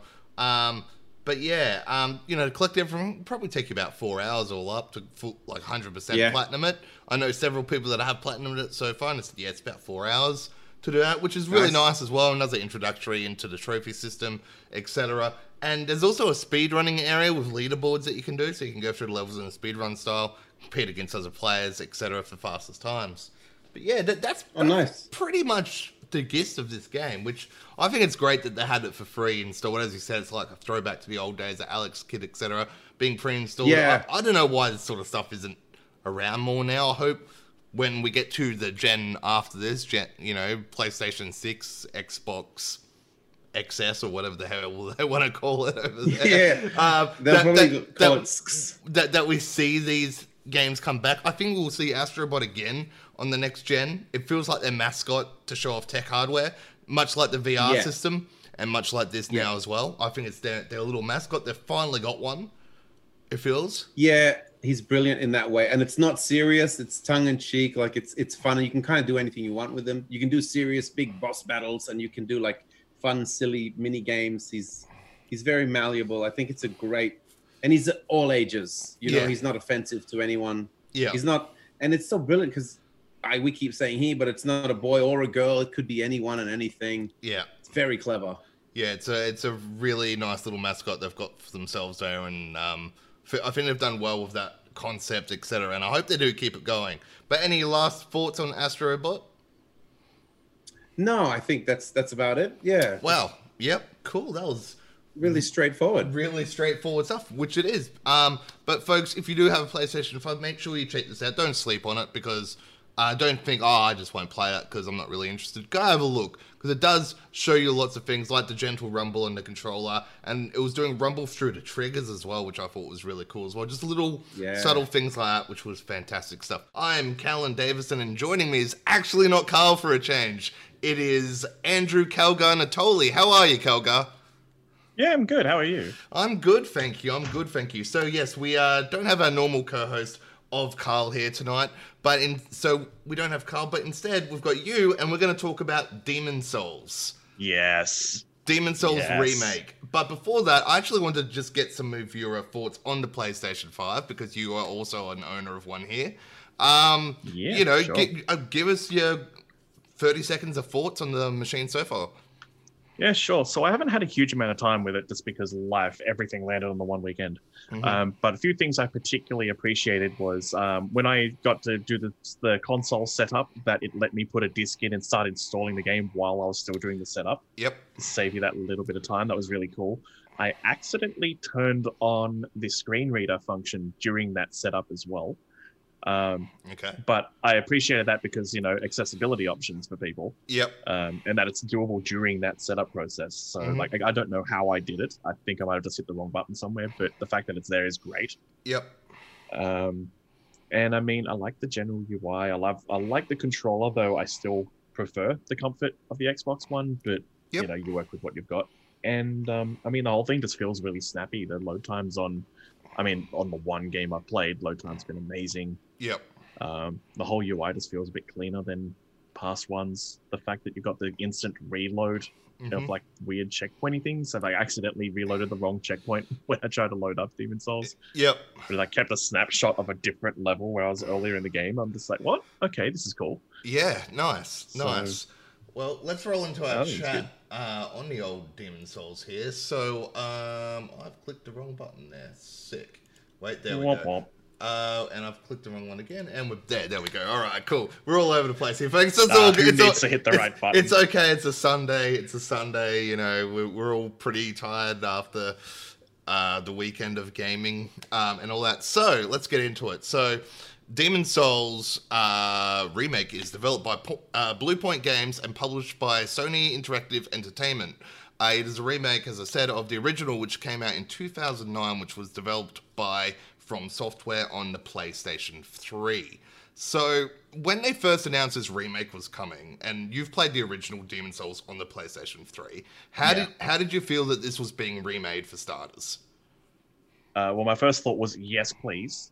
Mainly because I'd love to have played it again. When I played it originally, and I always say this, is that the best time to play a Souls game is within the first few months of release, because everyone's online, everyone's helping each other with the random messages stuff. You've got all the fun blood pools of other people who've died, so you can watch how they died in stupid and hilarious ways. But when you do that really late in the life cycle, you don't get any of that. Yes. Because people aren't playing, so you don't get that situation. So I was fairly alone for most of Demon Souls. The first time I played the original, because it wasn't after it was still before they turned the servers off, but there just were significantly fewer people playing. So it was like I get the opportunity to experience it as close to its initial launch window form as possible. This time around. So I know what you mean, because I went back and played Dark Souls 2 recently, and of course that's years old now. So it was a bit strange. I don't think I got invaded by randoms at all, or any of that sort of fun stuff that happens along the way. So Dark Souls 2, as far as I can tell, like the older Souls games now are kind of in a holding pattern of people will invade, but not necessarily. A lot of the time it's like fight clubs, so it's like you'll go in there and people will have set up rooms, and you go like Reddit or whatever to find where they've set that up, and you can go in and do PvP. But it's more like I've set up a room specifically for PvP. Let's go bash each other rather than randoms invading. So So it's a completely different experience. With the original, what was some of your original thoughts when you first played it? Was it your first Souls game you ever played, or did you play Dark Souls? No. Okay. I played Dark Souls first. Yeah. Right. I think I played Dark Souls. I eventually finished Dark Souls just through sheer blockheadedness and refusing to give up on it, which is the same case for everyone's first Souls game, really, let's be honest. I played another one or two of them. I think I played 2 and probably Bloodborne. No, I think I played... Sorry, I'm getting a bit tired here. I think I did play Demon Souls before I played Bloodborne, but I didn't finish it before I played Bloodborne, because I found it to be the hardest one. Purely due to age and being a little bit jankier, because it was their first game of this style. So, you get kind of that refinement that you're used to things being slightly faster, a bit cleaner. You go back and play this thing, it's more obtuse, there's less help. And then, for me, I never played the original, so when this was announced, I got very excited, because I was like, because I'd been thinking about playing the original, and our sort of remake was coming along. I'm waiting for that remake. I'm not going the old jank. I'm going to play this slick new version. So I was really excited when they did announce this on one of those PlayStation specials, and I was even more excited when they announced it as a launch title, because I'm like, cool, what a great launch title to have on the PS5. So I was pretty excited about that. So jumping into it, I didn't know much about how this one worked compared to Dark Souls, etc. And straight up, I noticed some differences straight away. In the other Dark Souls games, Bloodborne, Sekiro, it's kind of like this, not an open world as such, but it's a world that's all connected in terms of, how would you explain it? It's almost like hub areas. It's kind of like hub areas that kind of connect and fall back on each other.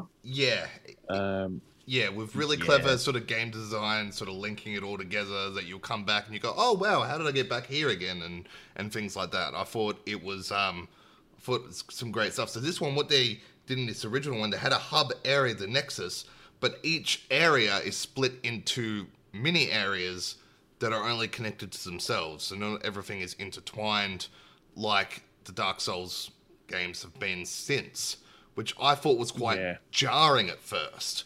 But yeah, it was interesting sort of kicking off like that. There's 5 different worlds through these things called Archstones, and you sort of just go in them, teleport to the area, and off you go on your way. They're all slightly harder, and etc. as you go up the different Archstones, and then you go back to old ones as you go along and stuff. But first up, the first thing I noticed was actually when I started playing this was how beautiful the game looked. Oh, it's definitely the.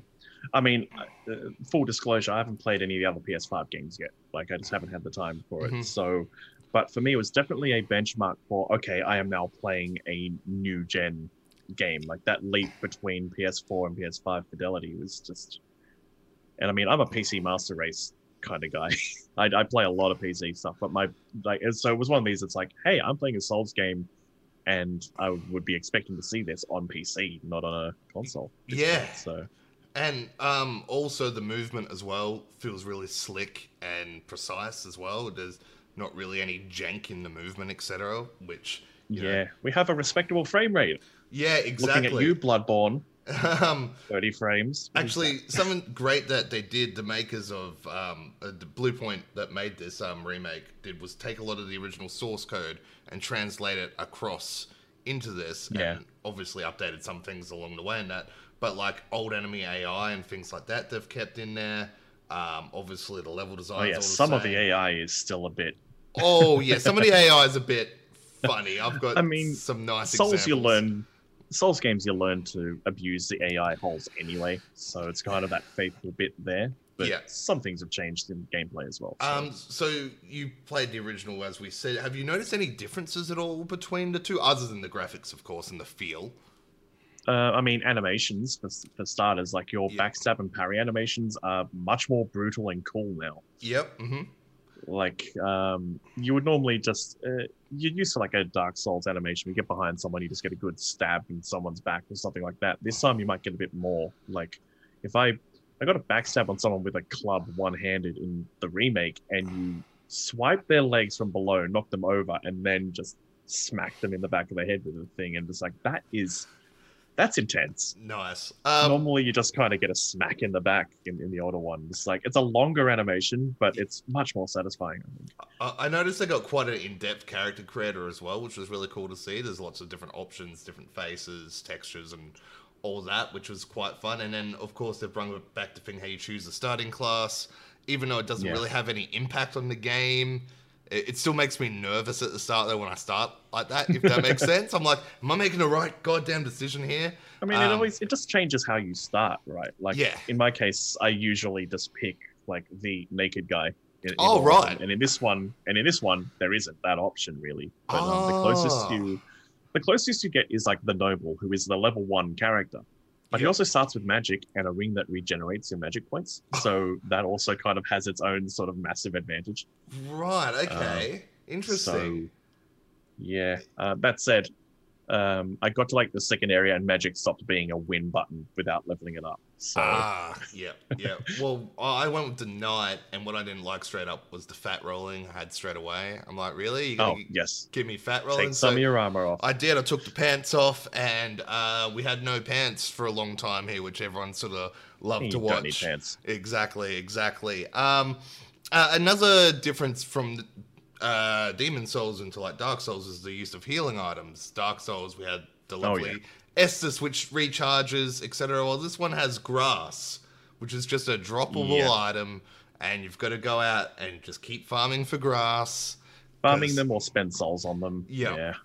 I kind of would have liked to see him maybe update little things like that along the way, rather than make it exactly like the original, like giving us maybe an Estus in this one or something similar. I see the argument for it though, because if they kept the balance the same, then it's balanced for those grasses rather than Estus. And That's you've true. got to try and you got to try and strike again a balance between updating and changing things versus bringing inconveniences that people love. And I mean, I prefer Estus by a mile. Yeah. Oh yeah, Estus is bestest. Yeah. Mm-hmm. I mean, couldn't imagine Demon Souls with Estus. Like, it just wouldn't feel right, I don't think. Yeah.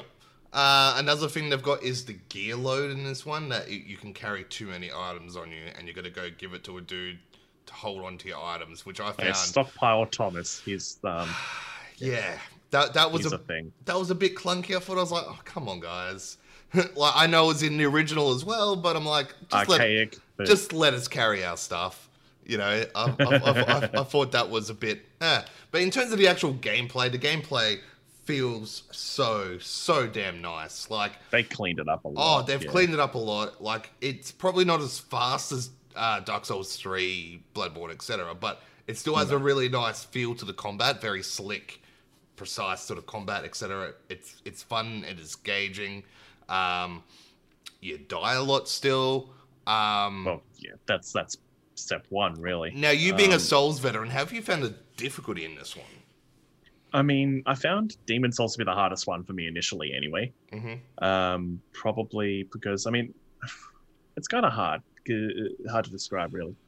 Because back when I first played it, I found there were some bosses later on in the game that I absolutely needed to cheese to get through. Right. And in particular, I played a knight for the first time through, and while I started the noble this time, I'm still going to kind of do a heavy strength-based build and go for weaponry. It's just that I happen to have a bit of magic.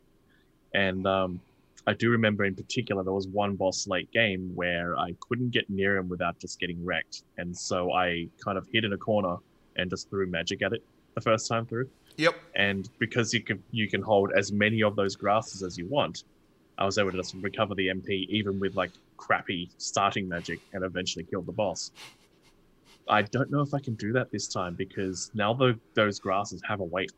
Right. So that's changed. They used to have a weight of 0.0 in the original, if I remember correctly. Yeah.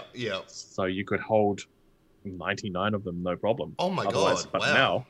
now, like if you farmed enough, now you've got to like hand them over to Stockpile Thomas or hand over other stuff so you can carry that many. Yes. What a nickname, Stockpile Thomas. I know. Oh, yeah. Endlessly make fun of him. Yeah, exactly. I felt like people were complaining when they saw the trailer. Like, it looks too bright and colorful and shit. I think the color palette they've gone with is fine. You know, you know, the PlayStation 3 version was during that time of the browns and the greys. You know, remember when we went through that? Every game was the same color, yeah. Yeah, and like, I don't mind a bit of blue thrown in here and a bit of green thrown in there, you know? Yeah, I think the issue there is, like, people are like, hey, it's atmospheric, it's meant to be grimdark, it is a Souls game after all, but, like, you can't appreciate the grimdark without there being a splash of color.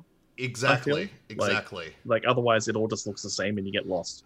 Yeah, like some of the environments I've been in, like, look fantastic, and they still look dark and grim, but with just that extra bit of color thrown in there as well.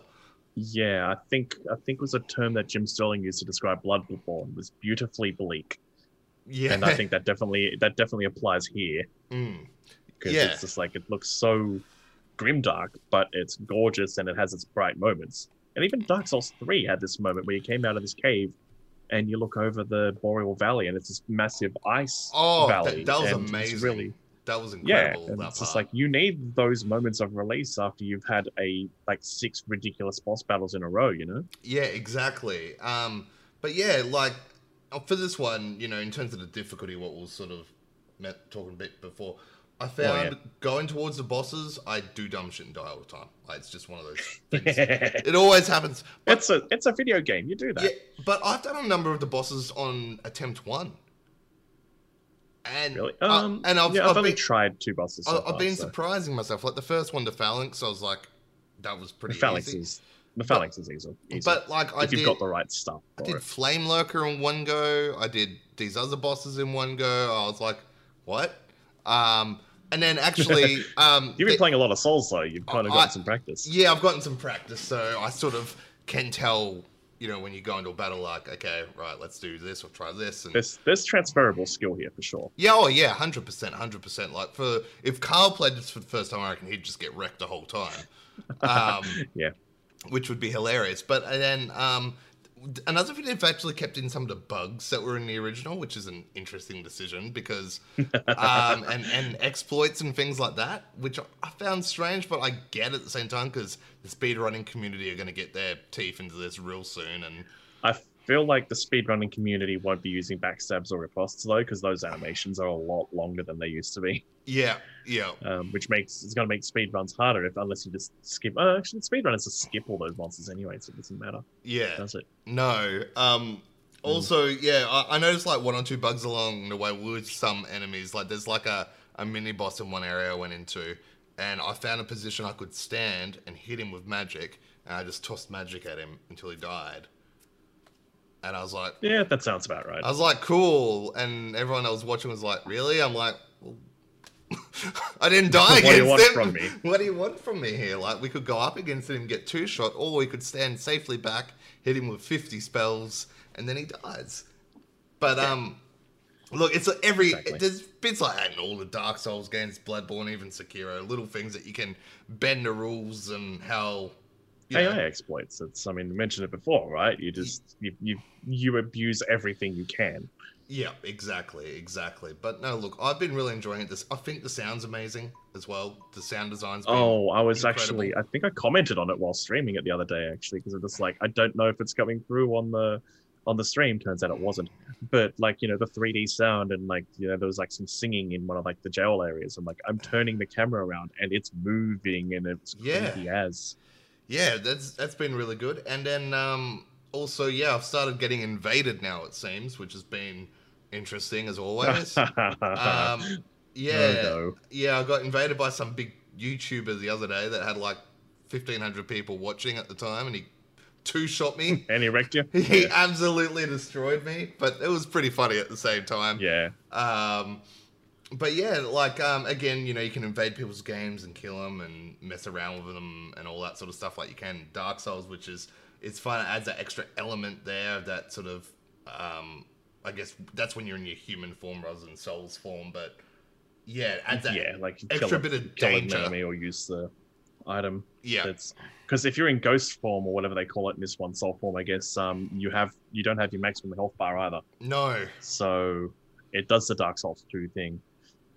Yes. Which, actually, no, it does it worse in Dark Souls 2. Because in Dark Souls 2, when you die, you lose 10% of your max health over and over, and it keeps going until capping at 50. Right. And this one, it's a straight to 50% unless you got the ring that caps that. So Yeah, I found you got the ring in the first area. So. I think it's been, difficult in that sense, going through areas, but once I've gotten to an actual boss, I've been pretty much alright, because I'm normally then going up to full health for the boss, and things like that. They've also added another thing called Fractured Worlds, which is like a mirrored mode of the game, which is... Yeah, I haven't found or even... I don't even recall finding that option, but I know it's been added. I did find it. I won't tell you where it is. Because cool. Souls games, we like to keep some... I'll find it eventually. Oh, it's very easy to find. But fair enough. I haven't tried any of that yet, but I'm interested to. I think that adds a bit of replayability to it. Is it? I'll ask you. Yeah, I have a feeling I know where it is now, but yes, yeah. I'll ask you later. But yeah, that pretty much covers Demon's Souls at the moment. Have you got any final thoughts on the game? I'm going to play it a crap ton more. Yep. I don't know if I'm going to platinum it. I'll try, I Yep. guess. It depends on what the achievement's like. They also have Demon's Souls Original did this as well. They have this thing called Character Tendency and World Tendency.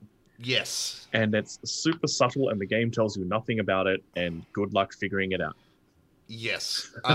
Yeah. Well, things change, or we can go to extra areas, etc., and things enemies like that. will drop different stuff. Certain bosses will only drop certain things if you're in like full white tendency or full black tendency, and I think it's like it trends to dark if you die a lot, and it trends to light if you're beating bosses. And then that's for character tendency, and then there's like a world tendency which takes into account what everyone else is doing. Well, wouldn't that just be a big mess? World Ridiculous. tendency. Yes.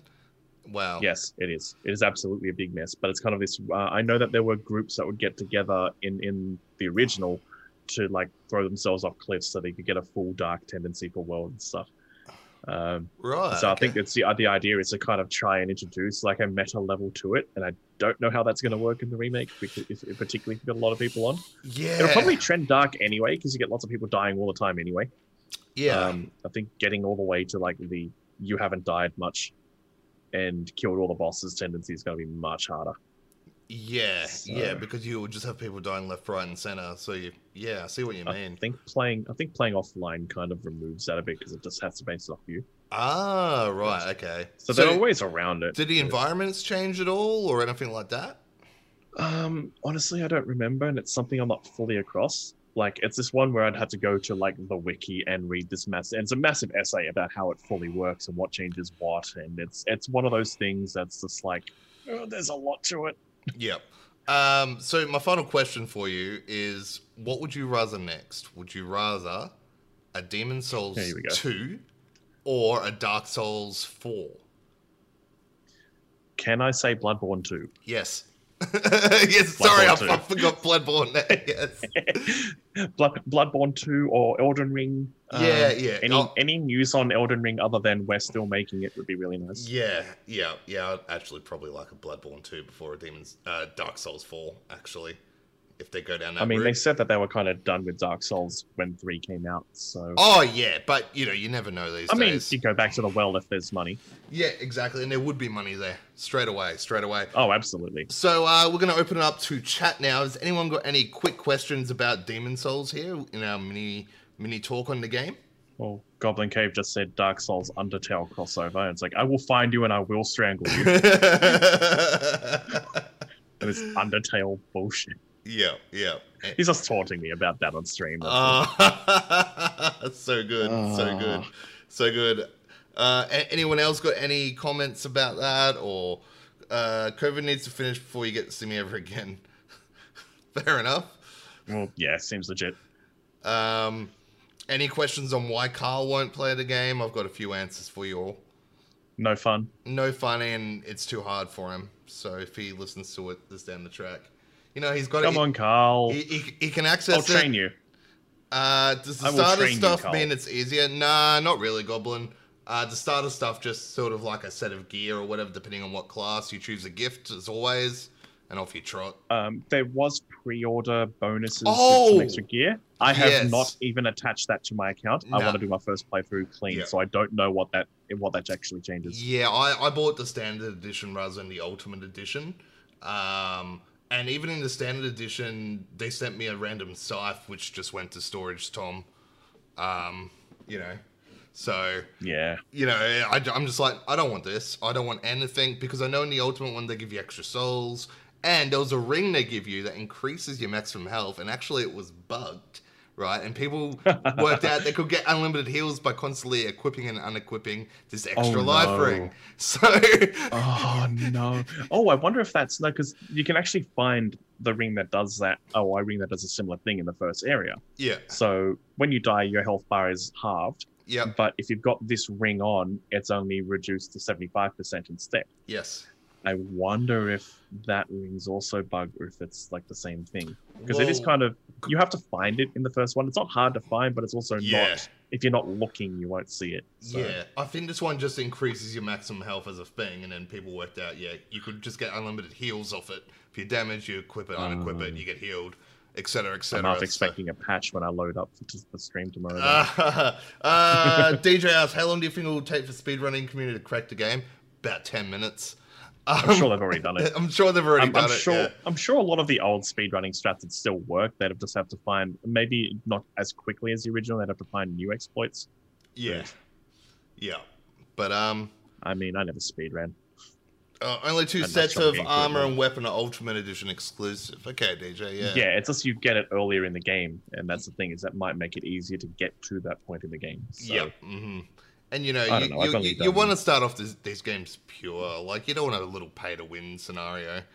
I don't mind having that stuff on a like playthrough later, but yeah, Yeah. the ring's still in the game. You just get it later. Yeah. I mean, yeah, it's exactly. But Yes. All right. Well, let's wrap up the episode after our little chat on Demon Souls. Well, hey. I'm interested to know your thoughts down the track when you do eventually complete this. Yeah, sure. How they change or whatever down the track. Where can people find you if they want to check out your content? Or if you want to check out my stuff, you can find me on Twitch and Twitter at Kalgar. That's Kalgar. And also, I run a podcast called The Inconsolables, which you can find on all the standard podcasting places. And Callan's been on it before, so I have. I've been on it twice now. yeah, a couple of times now. Yeah, Yes, it's been fun. That's right. That's right. Spider-Man Miles Morales. That's right. Everyone's favorite Spider-Man is back again. That's right. We have the thing with the PlayStations. That's right. A good start here by me note. So, Spider-Man Miles Morales is the follow-up to 2018's Marvel Spider-Man. The game is made by Insomniac Games and published by Sony Interactive Entertainment. Yes. So this time, rather than taking on the role of the normal Peter Parker, this time you play as Miles Morales. Now, for those that played the original, you meet Miles in the game as Parker. Miles gets bitten, and at the end of the game, there's a little tease that he's got his powers, and this is him running around several months later with his powers, being Peter's sidekick. And then Peter pretty much goes on holidays and goes, "There you go, Miles. You can look after everything here. I'm going on vacation, buddy. See you later, bro." Yeah.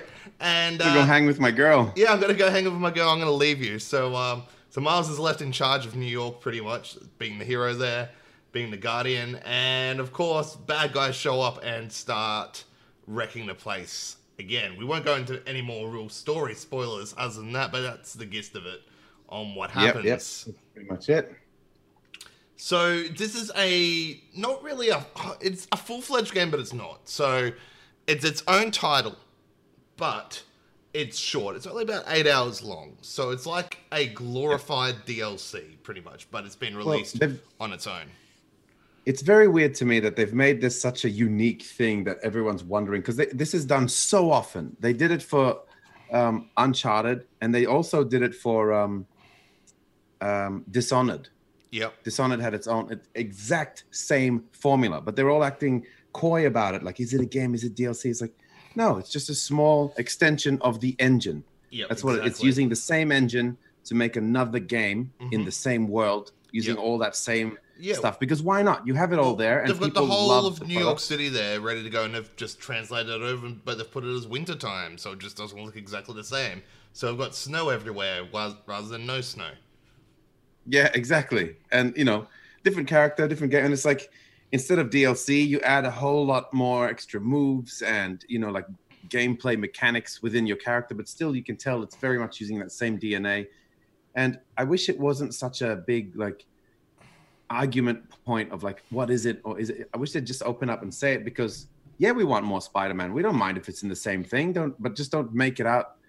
Yeah. You don't have to be embarrassed that it's not a whole game. Oh, look, it's fine. In 12 months' time, I'd be stoked if they went, "We're releasing Spider-Gwen, we're reusing the assets of New York again, here you go." Yeah, and make it maybe, because it's going to be Spider-Gwen, say, maybe we put it in a different dimension and add a bit more neon lights, or, make it a bit, still use New York, but add different lighting or something to make the reflections and everything look a bit different. Your rainy weather or your puddles will look awesome, or something. But still, Anyway, let's talk about Miles Morales instead of a fictional game we just made up on the spot there. I like it. Yeah. So as I said, you play as Miles this time. Now, for those that have seen the Spider-Verse movie, which is awesome, by the way, it's very much in that similar vein of Miles. He loves listening to hip-hop beats and all that, making beats and all that. The soundtrack has that very hip-hop-ish feel to it, which is fantastic, especially the starting track. Awesome. As you head out on the first day sort of thing. It's great stuff. So Miles has his own unique set of moves. Just like Spider-Man, he can swing around, climb up buildings, and fight in combat. But he's got his own set of moves as well. And his moves are called Venom attacks, which are these different types of moves where there's you build up a special bar pretty much, and you can launch into these super attacks, and there's a punch, and there's one where you drop down and you smash all the enemies around you, and a charge, and and all this sort of thing. And then also, Miles has the ability eventually to cloak as well. Like, that's one of his powers he's always had. So you get the ability to go invisible, which is really cool. And that adds an extra something to those stealth areas, or even general combat where you can flick in and out of camouflage during combat to confuse your enemies. So there's a bunch of new stuff, obviously, to do with Miles, etc., which is great. And of course, they got a full-fledged story in this, and the story in this is actually really damn good. It's not just like what you'd expect from like an add-on. It's a fully fleshed out story that introduces some cool characters, and there are some amazing moments in it as well. Like, I thought the story was so damn good in this game. Nice. I love that. I love that they go, at least with what they have and the tools that they have, they are going all out. Like, there's a lot of effort here, and it's like, it is lovingly crafted. Oh, of course. And of course, just like in the original Spider-Man, there's a bunch of collectibles to get around the city for like little side missions, and there's crimes to dissipate in that, and there's other random missions like chasing the pigeons, etc. Again, that makes a reappearance. The pigeons. Yeah, the bloody pigeons are back. And fun things like that. There's you can do special challenges like combat challenges, stealth challenges, swing challenges like were in the original Spider-Man as well. Etc. And then you get tokens, which then you can use to purchase suits. And again, there's a whole array of suits in this, from like really bad looking self-made costumes to like the normal Miles Morales costume through to the Enter the Spider-Verse costume, plus a bunch more really cool ones as well. Yeah, and they have even added, but you have to apply it, but they've added the animation effect from Into the Spider-Verse, which I thought was really great, because you can actually apply that to any costume. Yeah. And even when you're walking around slowly or swinging around dramatically, it's got that skipping effect that it did, which was just so revolutionary and fresh in that Into the Spider-Verse cartoon. So it's really fun to see that in there, and little visual things, like you can turn on the way that things say, like thwack or pow, when you punch people and the words come up on the screen. So little playful things like that is really cool. And straight away, first thing I noticed is it's subtle, but it's another really nice showcase for the haptic feedback in the controller in the game. As soon as you start, you can feel the train on the tracks, and cars around you and doors opening on certain areas. It's like surround sound, but for the vibrations and rumbles. Oh, it feels nice. And I've heard in the remaster of Spider-Man on the PS5 that they go next level again with the haptic feedback, that it really tightens up during swings. It tightens up a tiny bit, but not that much in this one. They didn't go all out. But you can run the game at 60 frames a second, or you can go into a high graphics mode where you get all the really nice ray tracing, etc. happening, which is really cool as well. But really, that's all there's really about to say about this, really, without going into big spoiler territory, which I don't want to do. Yeah, there's, cool enemies and cool all kinds of things, but mentioning any of that will ruin the experience. But yeah, if you liked the first Spider-Man, you'd be crazy not to try this one, jump in and have a go. Exactly. And it is available on PS4 as well. Exactly. PS4 and 5. And it's a great game. As we said, we want more Spider-Man, whether it's a Spider-Man 2, Spider-Gwen, another Miles Morales tale, anything. I just want more Spider-Man with cool villains and cool fights, because there are some damn fun fights in this, and I'm not going to go into them because I don't want to spoil it for people. Nice. Yeah. And also, let's remember that this is the second Spider-Man experience in a row that is a positive, awesome experience. So when people are like, oh, I don't know if it's that good, or before the last 2018 Spider-Man hasn't been very good at all for decades. Yeah. So, and finally we get this flawlessly beautiful game in 2018. And then this is it's not a full-fledged game. And suddenly there's people kind of having a whinge. And it's like, guys, this is still an amazing, amazing, amazing Spider-Man. What an age we are in that, I can't wait for more. I really can't get enough of Spider-Man. Would you, we kind of touched on it, but would you be okay with them using the exact same city for Spider-Man 2? The exact same city if it meant the game came out sooner? Or would you rather them enlarge New York in a way, still Manhattan Island, but enlarge it even further for part 2 Spider-Man? Yeah, I'd love them. I don't know about enlarging it. So in my head, Spider-Man's the New York, the thing about the Manhattan Island is that's where all the tallest buildings are. So that's where all the easiest and funnest swing action is going to be. So the only thing I'd think of is so in this one, they've kind of taken a bit from Into the Spider-Verse, but maybe in the next one, if they could take a bit from like Coming Home, or, in the movie where they go to Europe or something, and maybe have New York there, but have selectable cities, kind of like Assassin's Creed Valhalla, and you jump between them and possibly do things in other cities. Maybe that's the other way to expand it, but still keep that New York heart. But I meant the exact same Manhattans we've got right now that we've had in Spider-Man and Miles Morales, or they take still Manhattan Island and you're only in Manhattan Island, but they remake the island again, but extend it further. Like there's more streets there's more things, and this more accurate, like closer more again, accurate, closer again. Yes, so they're enlarging you're still only on Manhattan Island, but they've made it even a bigger Manhattan Island to play. Or would you rather the same one but a quicker game coming out? No, I'd much rather wait now. There's plenty to do around in these two. And having said that, so I'm thinking of something more like that Watch Dogs Legion kind of closeness, right? Yeah. How you walk around there and you're starting to recognize things a lot. Like it's not one-to-one still, but it's getting closer. Yeah. So yeah, of course. Or they could add like some of the other boroughs of New York, like Queens or Brooklyn, etc. Of course. There's that too. The thing about Spider-Man is like with games, when we talk about games like GTA or games like Cyberpunk, we always think you don't have to go bigger, but maybe make it so that we can go inside every single building. The thing about Spider-Man is we don't care about going inside. No. So that's why this conversation is so real. It's like you could say, oh, yeah, same New York, but I can go into every building and maybe there's more to discover. But with this particular franchise, we just don't care. It's all about outside and swinging around and how it looks. So exactly. Look, they couldn't just expand that. I can't wait to see the villain lineup for Spider-Man 2, actually. I can't wait to see what villains they put into that game. It's going to be very, very cool. Because we've had a heap of villains already, from Spider-Man into Miles Morales. There's a lot of characters popping up. I'm just wondering because we got some really fun DLC for the first Spider-Man. I wonder that this game is a giant DLC, really. Do you think I wonder if this will get DLC. Yeah, the DLC's DLC. Yeah, that would be cool.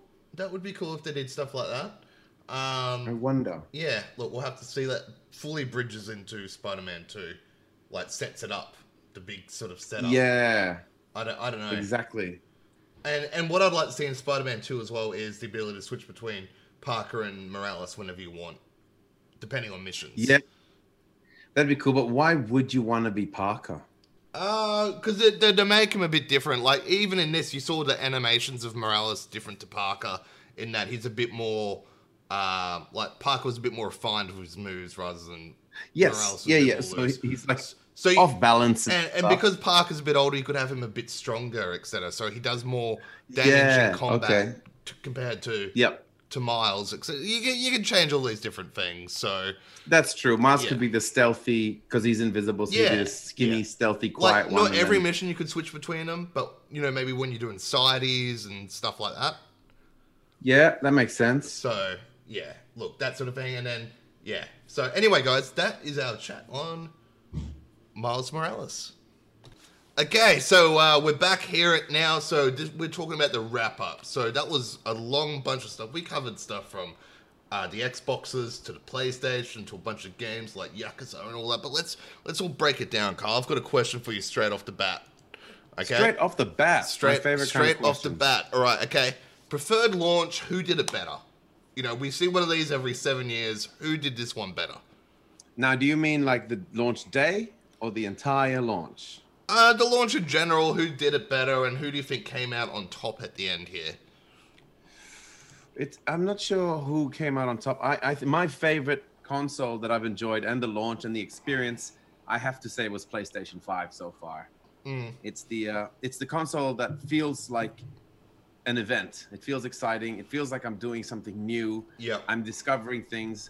Like we talked about how amazing that controller was with the haptic feedback and the triggers. Yep. That itself feels refreshing, but not just that. The UI, or the UX as they're calling it now, feels fresh. It feels new, and they've got the little cards in every game that let you just jump to different missions and help you, along with collecting everything for trophies. Just like there's a nice natural progression into the next and now new generation. And I think PlayStation has really made me feel like I was actually stepping forward.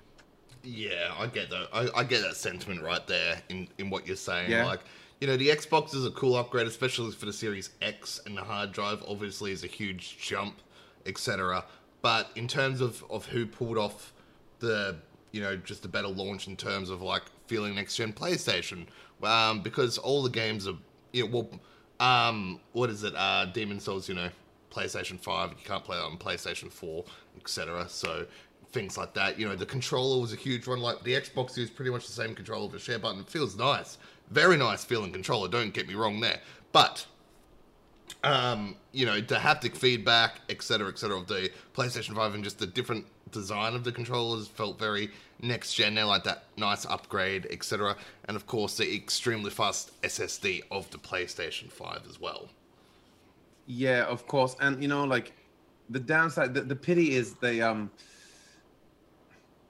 it's unfortunate that Xbox just nailed the controller like 2 generations ago. Mm-hmm. So now that they've like just remade the thing, it doesn't seem like such a big deal. But they've had the most beautiful controller on the market for 2 full generations now, and I've personally just always found the PlayStation uncomfortable to play with.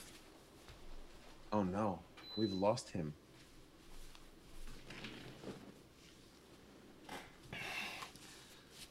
Hello, are you okay? As you were, I was turning off the fan in the background. Oh, right. You can't turn me off, man. No. I don't know where I was. Anyway, part of the beautiful thing about the PlayStation controller, not just the haptic feedback, is that it's so comfortable to hold, finally. Yeah. I've always found it uncomfortable to hold personally. Some people love it or are fine with it, but yeah, Xbox's controller, the downside for them is it looks bad now because they've had it so perfect for so long. So the haptic feedback is amazing on PlayStation, but also that they've finally taken that Xbox shape that fills your hand and feels a lot more comfortable, like the Pro controller did straight away for, Nintendo Switch or whatnot. So yep. I won't say it's a write-off. It's just that they got it right earlier, so it feels less special now. Yep. For Xbox. Out of all the games that have released, which has been your favorite game? So far, Assassin's Creed Valhalla. Yeah. It's just a lot of fun. I love these last 3 Assassin's Creeds. I've just fallen in love with the entire series again. They really did a beautiful job with reviving it. And this one, you just kind of disappear into the world, and discovering it is so nice. And, me with my taking photos and stopping to look at everything at every corner, which has just taken me the longest time to get through anything. Because last night I stopped next to a fence because someone in my chat went, "Oh, the lighting's nice." And then we took 3 screenshots in about an hour and 20 minutes. And it wasn't even a special spot. I was just somewhere random, waiting to continue an adventure. But that kind of thing, that kind of discovery, I'm a real sucker for. So wow, that's probably my favorite. How about you? When I was playing it, my chat was like, "Hey, could you get a screenshot of the wolf for us?" And I went, "Sure." And we ran along. I hit the button. We turned the camera. Took the thing. I said, "Is that cool?" I said, "Yep." And we moved on. But yeah, for me, I think my favorite one is Demon's Souls. I've really been enjoying it. It looks great. Feels great. It hasn't been the most challenging Souls game for me, but I think it comes from I've played a lot of them now. This was the original Souls game. So, they obviously get harder as you go on. But, it's been fun. I've really enjoyed the adventure. I'm nearing the end now. I'm a bit sad to finish it because it is a bit shorter than the others as well. But it's been a great ride. Okay. It's been a great ride. I've really enjoyed my time with it. And it feels very next gen again. Even though it's a remake of an older game, just the look of it feels very, very next gen. And the fact that you can't get it on anything else, only PlayStation 5, adds to that as well. Yeah, and I guess plus those immediate load times makes it feel a bit new as well. Oh my god, the old one used to have 1.5 minute load times every time you died. Oh. Yeah, imagine that. Every time you died, 1.5 minutes. Like that would break me. It's instant and you're back into it again. So it's fantastic. in those ways. I might actually give that a go. I haven't even jumped in myself. It's installed and ready to go. But remember, like that main, like I don't know. I still probably hate it, but that instant restart might be something that makes me enjoy it a bit more. That's what makes me like other games, like at least do the intro until you get to the Nexus. There's a bit at the start, right? Yeah, I'll have a look and do that. It takes 10 minutes, you know. So, yeah. Have you got anything else you'd like to add into the wrap up portion of the episode, though, Carl? The wrap up. Well, you know, like not to just poo-poo Xbox. I've had a wonderful time on that system. It did feel a little bit more like an Xbox One Z than an Xbox Series anything. But the games, like I just said, my favorite game was Assassin's Creed, and I've been playing that on the Xbox. So I thought I'd clear that up on the Xbox Series X. The thing is amazing. It's extremely powerful. It's nice and quiet. Both the machines are very quiet. Well, we did our test of the fast traveling as well to see the speed between the Series X and the S on the same game. The Series X came out about 1 second faster in terms of loading.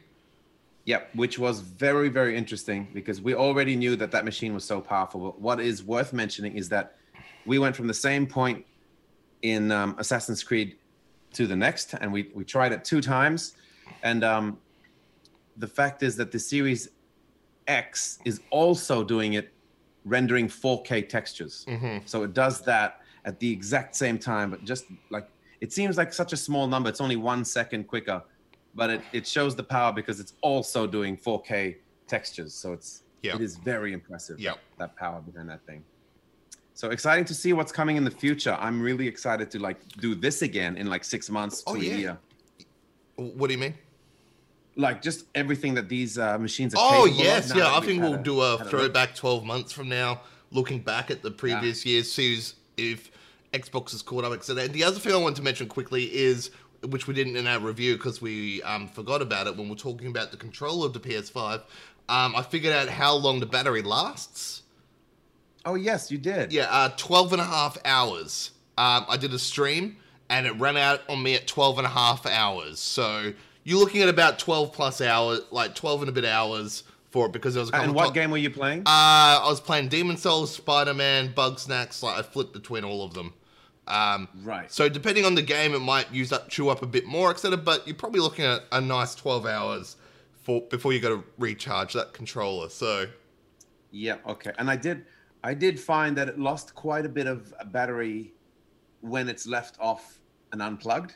Oh, right. I've noticed that. Yeah, unlike the the Nintendo Switch Pro controller. I don't know what that thing's made of. Some sort of voodoo magic. But if you don't plug it in and then you don't play it for like weeks, you plug that back in and it's like 80% battery still for some reason. Yep. But I did notice, the PlayStation, I had it fully charged and then I unplugged it so as to not just overcharge it for days and days. And then I picked it up maybe, I want to say 2, possibly 3 days later and started playing. And then you can see the battery logo on the top right of the screen showing that it was at about 50%. Oh, wow. So I thought that was worth mentioning. It's a little bit weird, but yeah. Okay. So, folks, that's our little wrap-up now. Has anyone got any questions in chat? We've already got one from Game Boy Bryant here. As I said, we're doing this live on Twitch, twitch.tv/GameTrainTwitch. Carl, where can people find you? You can find me on Twitch at _lyrical. You can find me on Facebook at The Lyrical Official. And you can find me on Instagram at just The Lyrical. Awesome. So, Game Boy Bryant asks, here's a question I just thought of. Next Gen has just started. Which AAA game companies do you think will step up their game, and which ones will do the same stuff they did last gen? Great question. I reckon Ubisoft's going to step up their game because they always do. They're the biggest risk takers as a big company. Like as a AAA, I think Ubisoft are the ones that do the craziest shit. Like as soon as there's something new, as soon as there's the Wii U, they jump on and do like weird Wii U games, you know? Right. And as soon as there's like VR, they jumped straight on with that Eagle Flight. That was Ubisoft, you know, and that was early on. And suddenly they do this random game about an eagle flying through post-apocalyptic France to really experience VR. And they did the same with the Nintendo Switch. So I think they're going to step it up somehow. Already they've taken like that risk with, Watch Dogs and doing that thing with all the NPCs being playable. So I Mm. feel like they are probably the best bet in my eyes of stepping it up somehow. Don't know how yet, but they'll figure something out, Mm. possibly. Yep. And maybe all the sports games, EA and stuff. Yeah. And they're probably the ones that'll just keep rolling on, make the sweat, Yep. shinier, and make the shorts wave in the wind and Yep. ball bounce one extra time. Yeah, for me, the answer is Rockstar. I think that they've been holding off on GTA 6 just because they wanted to really utilize the power of next-gen consoles to make an even bigger and more detailed world again. I think that's why we haven't heard a thing on it. I'm expecting news on that in the next 12 months. I think they're going to do an amazing job with GTA 6. Even though the hype is going to be unreal coming from 5, but I think, I think they've got big damn plans, and I think that's why I've heard nothing on it yet. Because it ain't working on your old consoles, I reckon. I reckon it'll be next gen only. I can't see that being backwards compatible, etc. So, the ones that I think will plod along again, I think Bethesda, they've got a nice little track record of this with their games. You know how you can't even climb ladders. If they climb ladders in their games, that's actually a step up for them. I can just see them releasing buggy messes of games again along the way. We'll all fall into Todd's trap again of being like, oh my god, this is amazing sounding, and then we play it, we go, the fuck was that? Yep. Another Skyrim, hey? Yep, indeed. So let's see. Zamdog's Xbox Series X has arrived. That's amazing, Zamdog. I'm glad you're enjoying it. Well done. DJ asks, are there any games that carried a new gen Xbox other than Valhalla, like the Demon's Souls remake and Miles Morales carry the PS5? I think that's a pretty hard no. No, Yakuza Like a Dragon. I mean, it doesn't carry it, hardly. That thing looks like a really, really, really, really good PS3 game. True. And that's just their weird sort of design. I felt like it's very dated. There's some nice scenes in there, but graphically, it's just not an amazing game. It doesn't even look like last gen to me. Like, it looks like an early PS4 or a very good PS3 game. But even having said that, Last of Us looks better than that, and that was a PS3 game. You know what I mean? Like, just visually, it's not that impressive to me. They look a little bit like puppets. I don't know, but I think, unfortunately for the Xbox, the only thing that really carries it is experiences like going in and looking at something that already exists, like Forza Horizon 4, and playing it with the, the beautiful upgrades and the 4K and the 60 frames. And so nothing new, nothing as exciting, which is why straight away when you asked me what I think, who I think did it best, I went straight to PS5. Oh, yeah, for now. Anyway, as Brian said, maybe Halo Infinite turns out will be a good sell, exactly. And that's for things to come down the track. We're saying on launch, what's been the big flagships here? Demon's Souls and Miles Morales for PS5, obviously. Valhalla was their partnership agreement with Microsoft. They did a lot together, even though it runs on both, but Microsoft, it's like, it runs best on Series X, etc., like that. But yeah, I do know what you mean. I do know what you mean by Yakuza. I think it still looks just as good as the other ones, which all look fine, mate. So maybe try playing a bit more of the game. You can't change how those people look, though. There's just something, the Sega designs in that particular series forever just always look like, Thunderbirds. Okay, radio. Juxie asks, what is your most anticipated games out next? Oh, easy. Cyberpunk 2077. This is true. Okay, what about beyond Cyberpunk? Let's just put that to the side. Let's say next gen games, because that's a current gen game. Yeah, okay. That's also easy, and that's Rift Apart, Ratchet and Clank.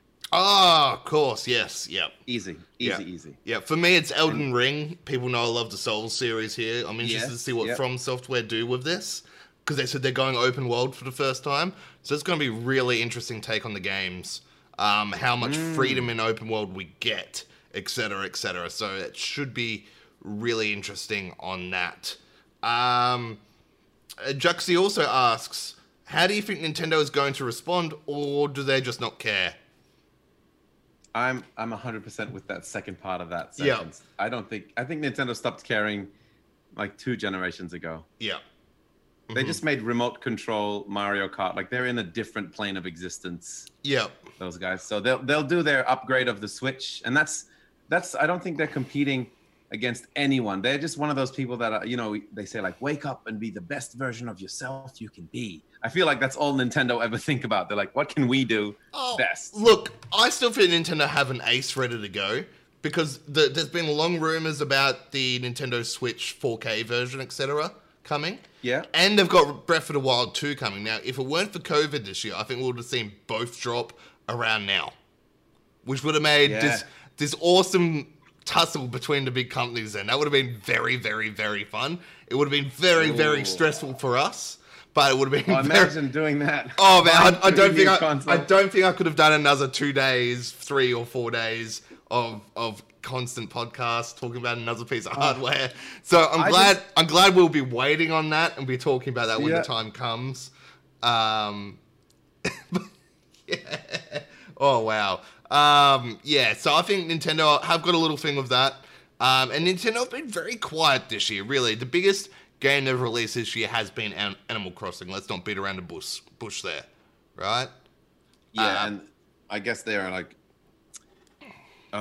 the Link, Hyrule, what's that new one? Yeah, but I mean big titles. Like Hyrule Warriors is a B title for them. Like while your Zeldas, your Marios, your Animal Crossings, your Metroids, they're all A titles. We had only really one this year being Animal Crossing. I think next year we're going to see a new Mario. We're going to see a new Zelda, at least. Ooh, you're expecting a new Mario next year? Yeah, and maybe even a new Metroid as well. Like, I think they might come out and start smashing all that stuff out of the park next year. Zamdog says Super Mario 3D All-Stars. True, but they're all just re-releases. It's not like a brand new one. Yeah. As well. So I am excited for the 3D Land and 3D Worlds. Yeah, that'll be fun. Which is still on their way. Yeah, but I think we'll get Odyssey 2 or something next year, whatever they're going to bloody call it. Mario doing his thing, which will be cool. Because by then it'll be 4 years since they've released one. I hope they call it Mario doing his thing. I hope they call it Mario Universe just to make you be quiet. Wow. And speaking of the rumored Switch Pro, what do you think it will look like, asks Game Boy Brian. I have no idea. I think it'll be a bit of a bulkier Switch.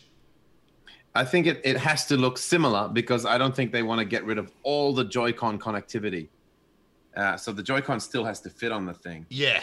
And clip onto the sides. Yeah. So I think personally, I reckon they'll just like take away the borders on the screen. Yeah. So it's edge-to-edge screen. Yeah. And like possibly a bit thicker for more space for cooling. Yep. But I don't see them doing much else. They can't really change the shape because they can't make it much bigger either because it's already quite big for a handheld. So... Yeah, it's the perfect size as it is. Yeah. Mm-hmm. Yeah. Yeah. Nintendo switched it up. Yeah, that's very true, Zamdog. I'm just going to scroll up quickly that we haven't missed any questions. Nope. We're good. Yep, we're all good. All right. Cool. Nice. All right. Thanks, everyone, for your questions. You guys all rock. You guys are awesome. And we are here to answer your questions, as we said. All right, Carl, you ready for the lame, love, and hype trains about the next gen, or as we're going to call it now, current gen, or new gen? I just call it new gen. New gen. Current sounds very strange. So what, like 12 months' time we can go current gen, you reckon? At the moment, it's still new gen? 12 months' time, we just call it Xbox and PlayStation again. Yeah, until that's what I'm excited until about. 3 years after that, when the rumors start dropping, then we talk about next gen, current gen. Yeah, cool. Sounds good to me. Yeah, exactly. All right. Okay, guys, we're going to kick off the lame, love, and hype train on new gen. Let's go. Starting off with the lame train.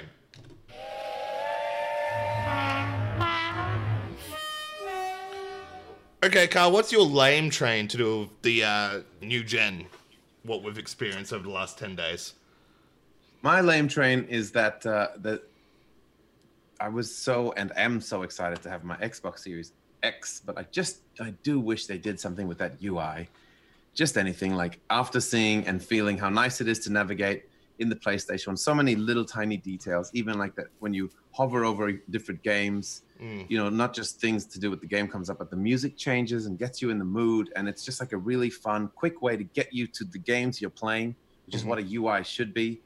It's it's just really beautiful. And the Xbox One, it's fine. I've really gotten my way around it, and I've made mine look super neat and tidy, and you can make your own folders and whatnot and setups and sections, and I love it. But it's just like, it's been the same thing for just years, and it doesn't.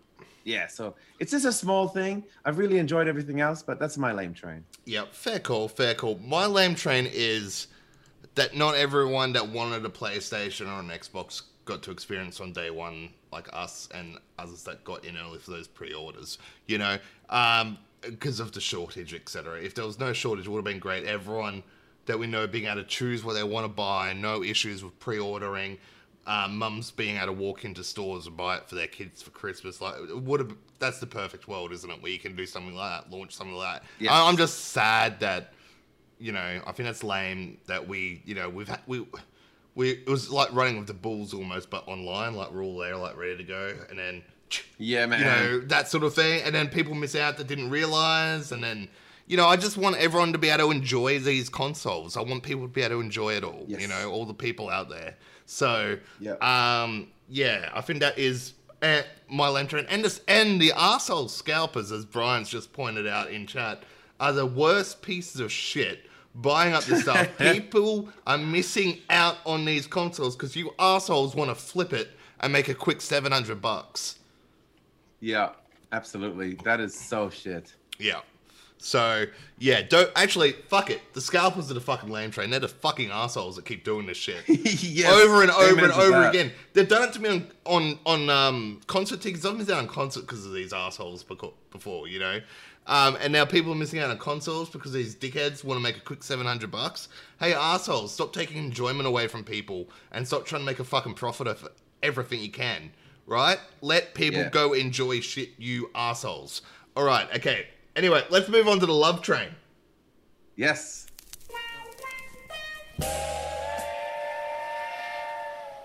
Okay, Carl, what's your love train? My love train is, you know, not that we're just finally here in the new generation.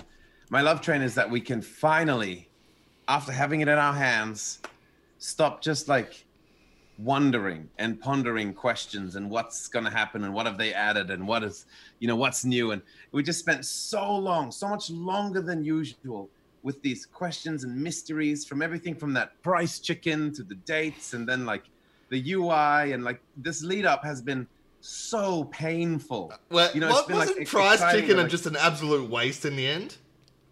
It was, because they were the same price anyway. Yeah. And it was just annoying. And I love, like, my love train is that it's done. We're here. Let's just play some games. Let's just get excited about games again, instead of like wondering what our next 7 years is going to be like. Like, what's the whole, when you're just curious about a single game, you know, it's different. It's more exciting. Like, what adventures will I be having? But when it's a whole system, it kind of takes over your entire playing life and everything you're doing on your current console. You're like, I wonder what's changing and when am I upgrading? And I don't feel like playing anything anymore because it's progressing on an old system. So I'm loving that all that is behind us, starting fresh, rock and roll, early times. Yeah. I've been loving the energy around a new console launch. Like, we didn't have Game Train going the last time a console released. I didn't have Twitter the last time. I weren't in a bunch of Facebook groups, etc. You know, all these things. Just seeing the energy and the excitement that people have had with these new consoles. Like, it's just like someone like, oh, hey, I've got the box, or I've got this. You know, it's just really nice to see. I've sort of loved all that sort of thing. Even though there's still console wars going on, bickering and back and forth and trolling each other and all that shit. For the most part, it's been like this, hey, look at this, and look at this. I got a Series X, I got a Series S, I got a PS5 disc edition, I got a PS5 digital edition, you know. People are showing off the stuff, they're playing the games and all that. It's been really nice. And I was just happy to experience all of it with the podcast along the way. So it was nice to check all that out in the journey with everyone else as well. Yes. All right. Are you ready for the hype train? Man, am I ever? Okay, here we go, folks. We're going to roll into that hype train.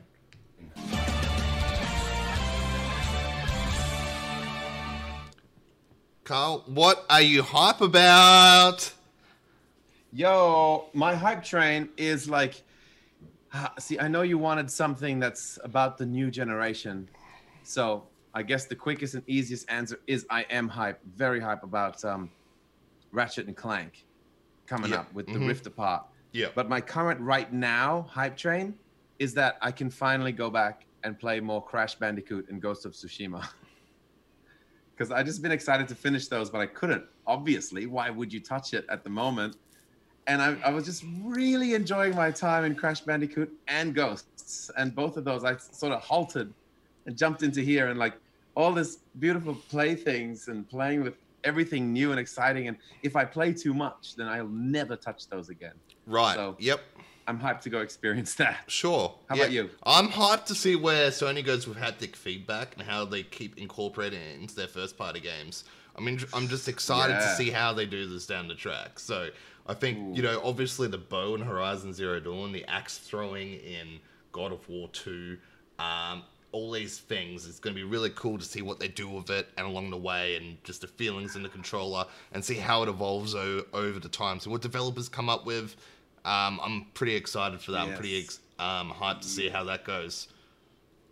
Good call, like Uncharted or Tomb Raider with all the like different biomes. It's going to be pretty exciting. Yeah, exactly. Ooh, and another one that I should have thought of, Unreal Engine 5 incorporation. That's true, yeah. We're going to start seeing that in 12 months' time, which will be really fun too, when that gets out to the developers and all that. But yeah, I've got one last question for Carl. Oh, for me? Yeah. So next gen, what are you expecting? What do you mean? 7 years time, the new console's release. Oh, you motherfucker. Let me see. That's a joke question. You don't have to answer it. Normalized 8K, 120 frames, and all I want, if you want me to be completely honest, I just want wireless VR, please. Stop fucking around. Give me wireless VR. Fair enough. All right, folks, we're going to wrap it up there. That was episode 94 of Game Train. Sorry for the extraordinary long episodes, the ones that have listened to all this. Remember, all the individual pieces are there on Podbean for you guys to look at as well. Next episode, we're going to be looking at Pathless. We haven't jumped in yet, but that will be our review game. Plus, we'll be talking about some of the other next-gen games that we didn't talk about on this, like Bugsnax, Tetris Connected, and things like that. COD as well in our games we've been playing. Call of Duty. So we'll have a Cold bit War. still going on with that, and we're going to be talking about Pathless and reviewing Pathless. But until then, folks, Carl, you got anything else to say? No. Thank you very much for having me. You guys are freaking legends. Okay, great. Thank you all so much, and this has been Game Train.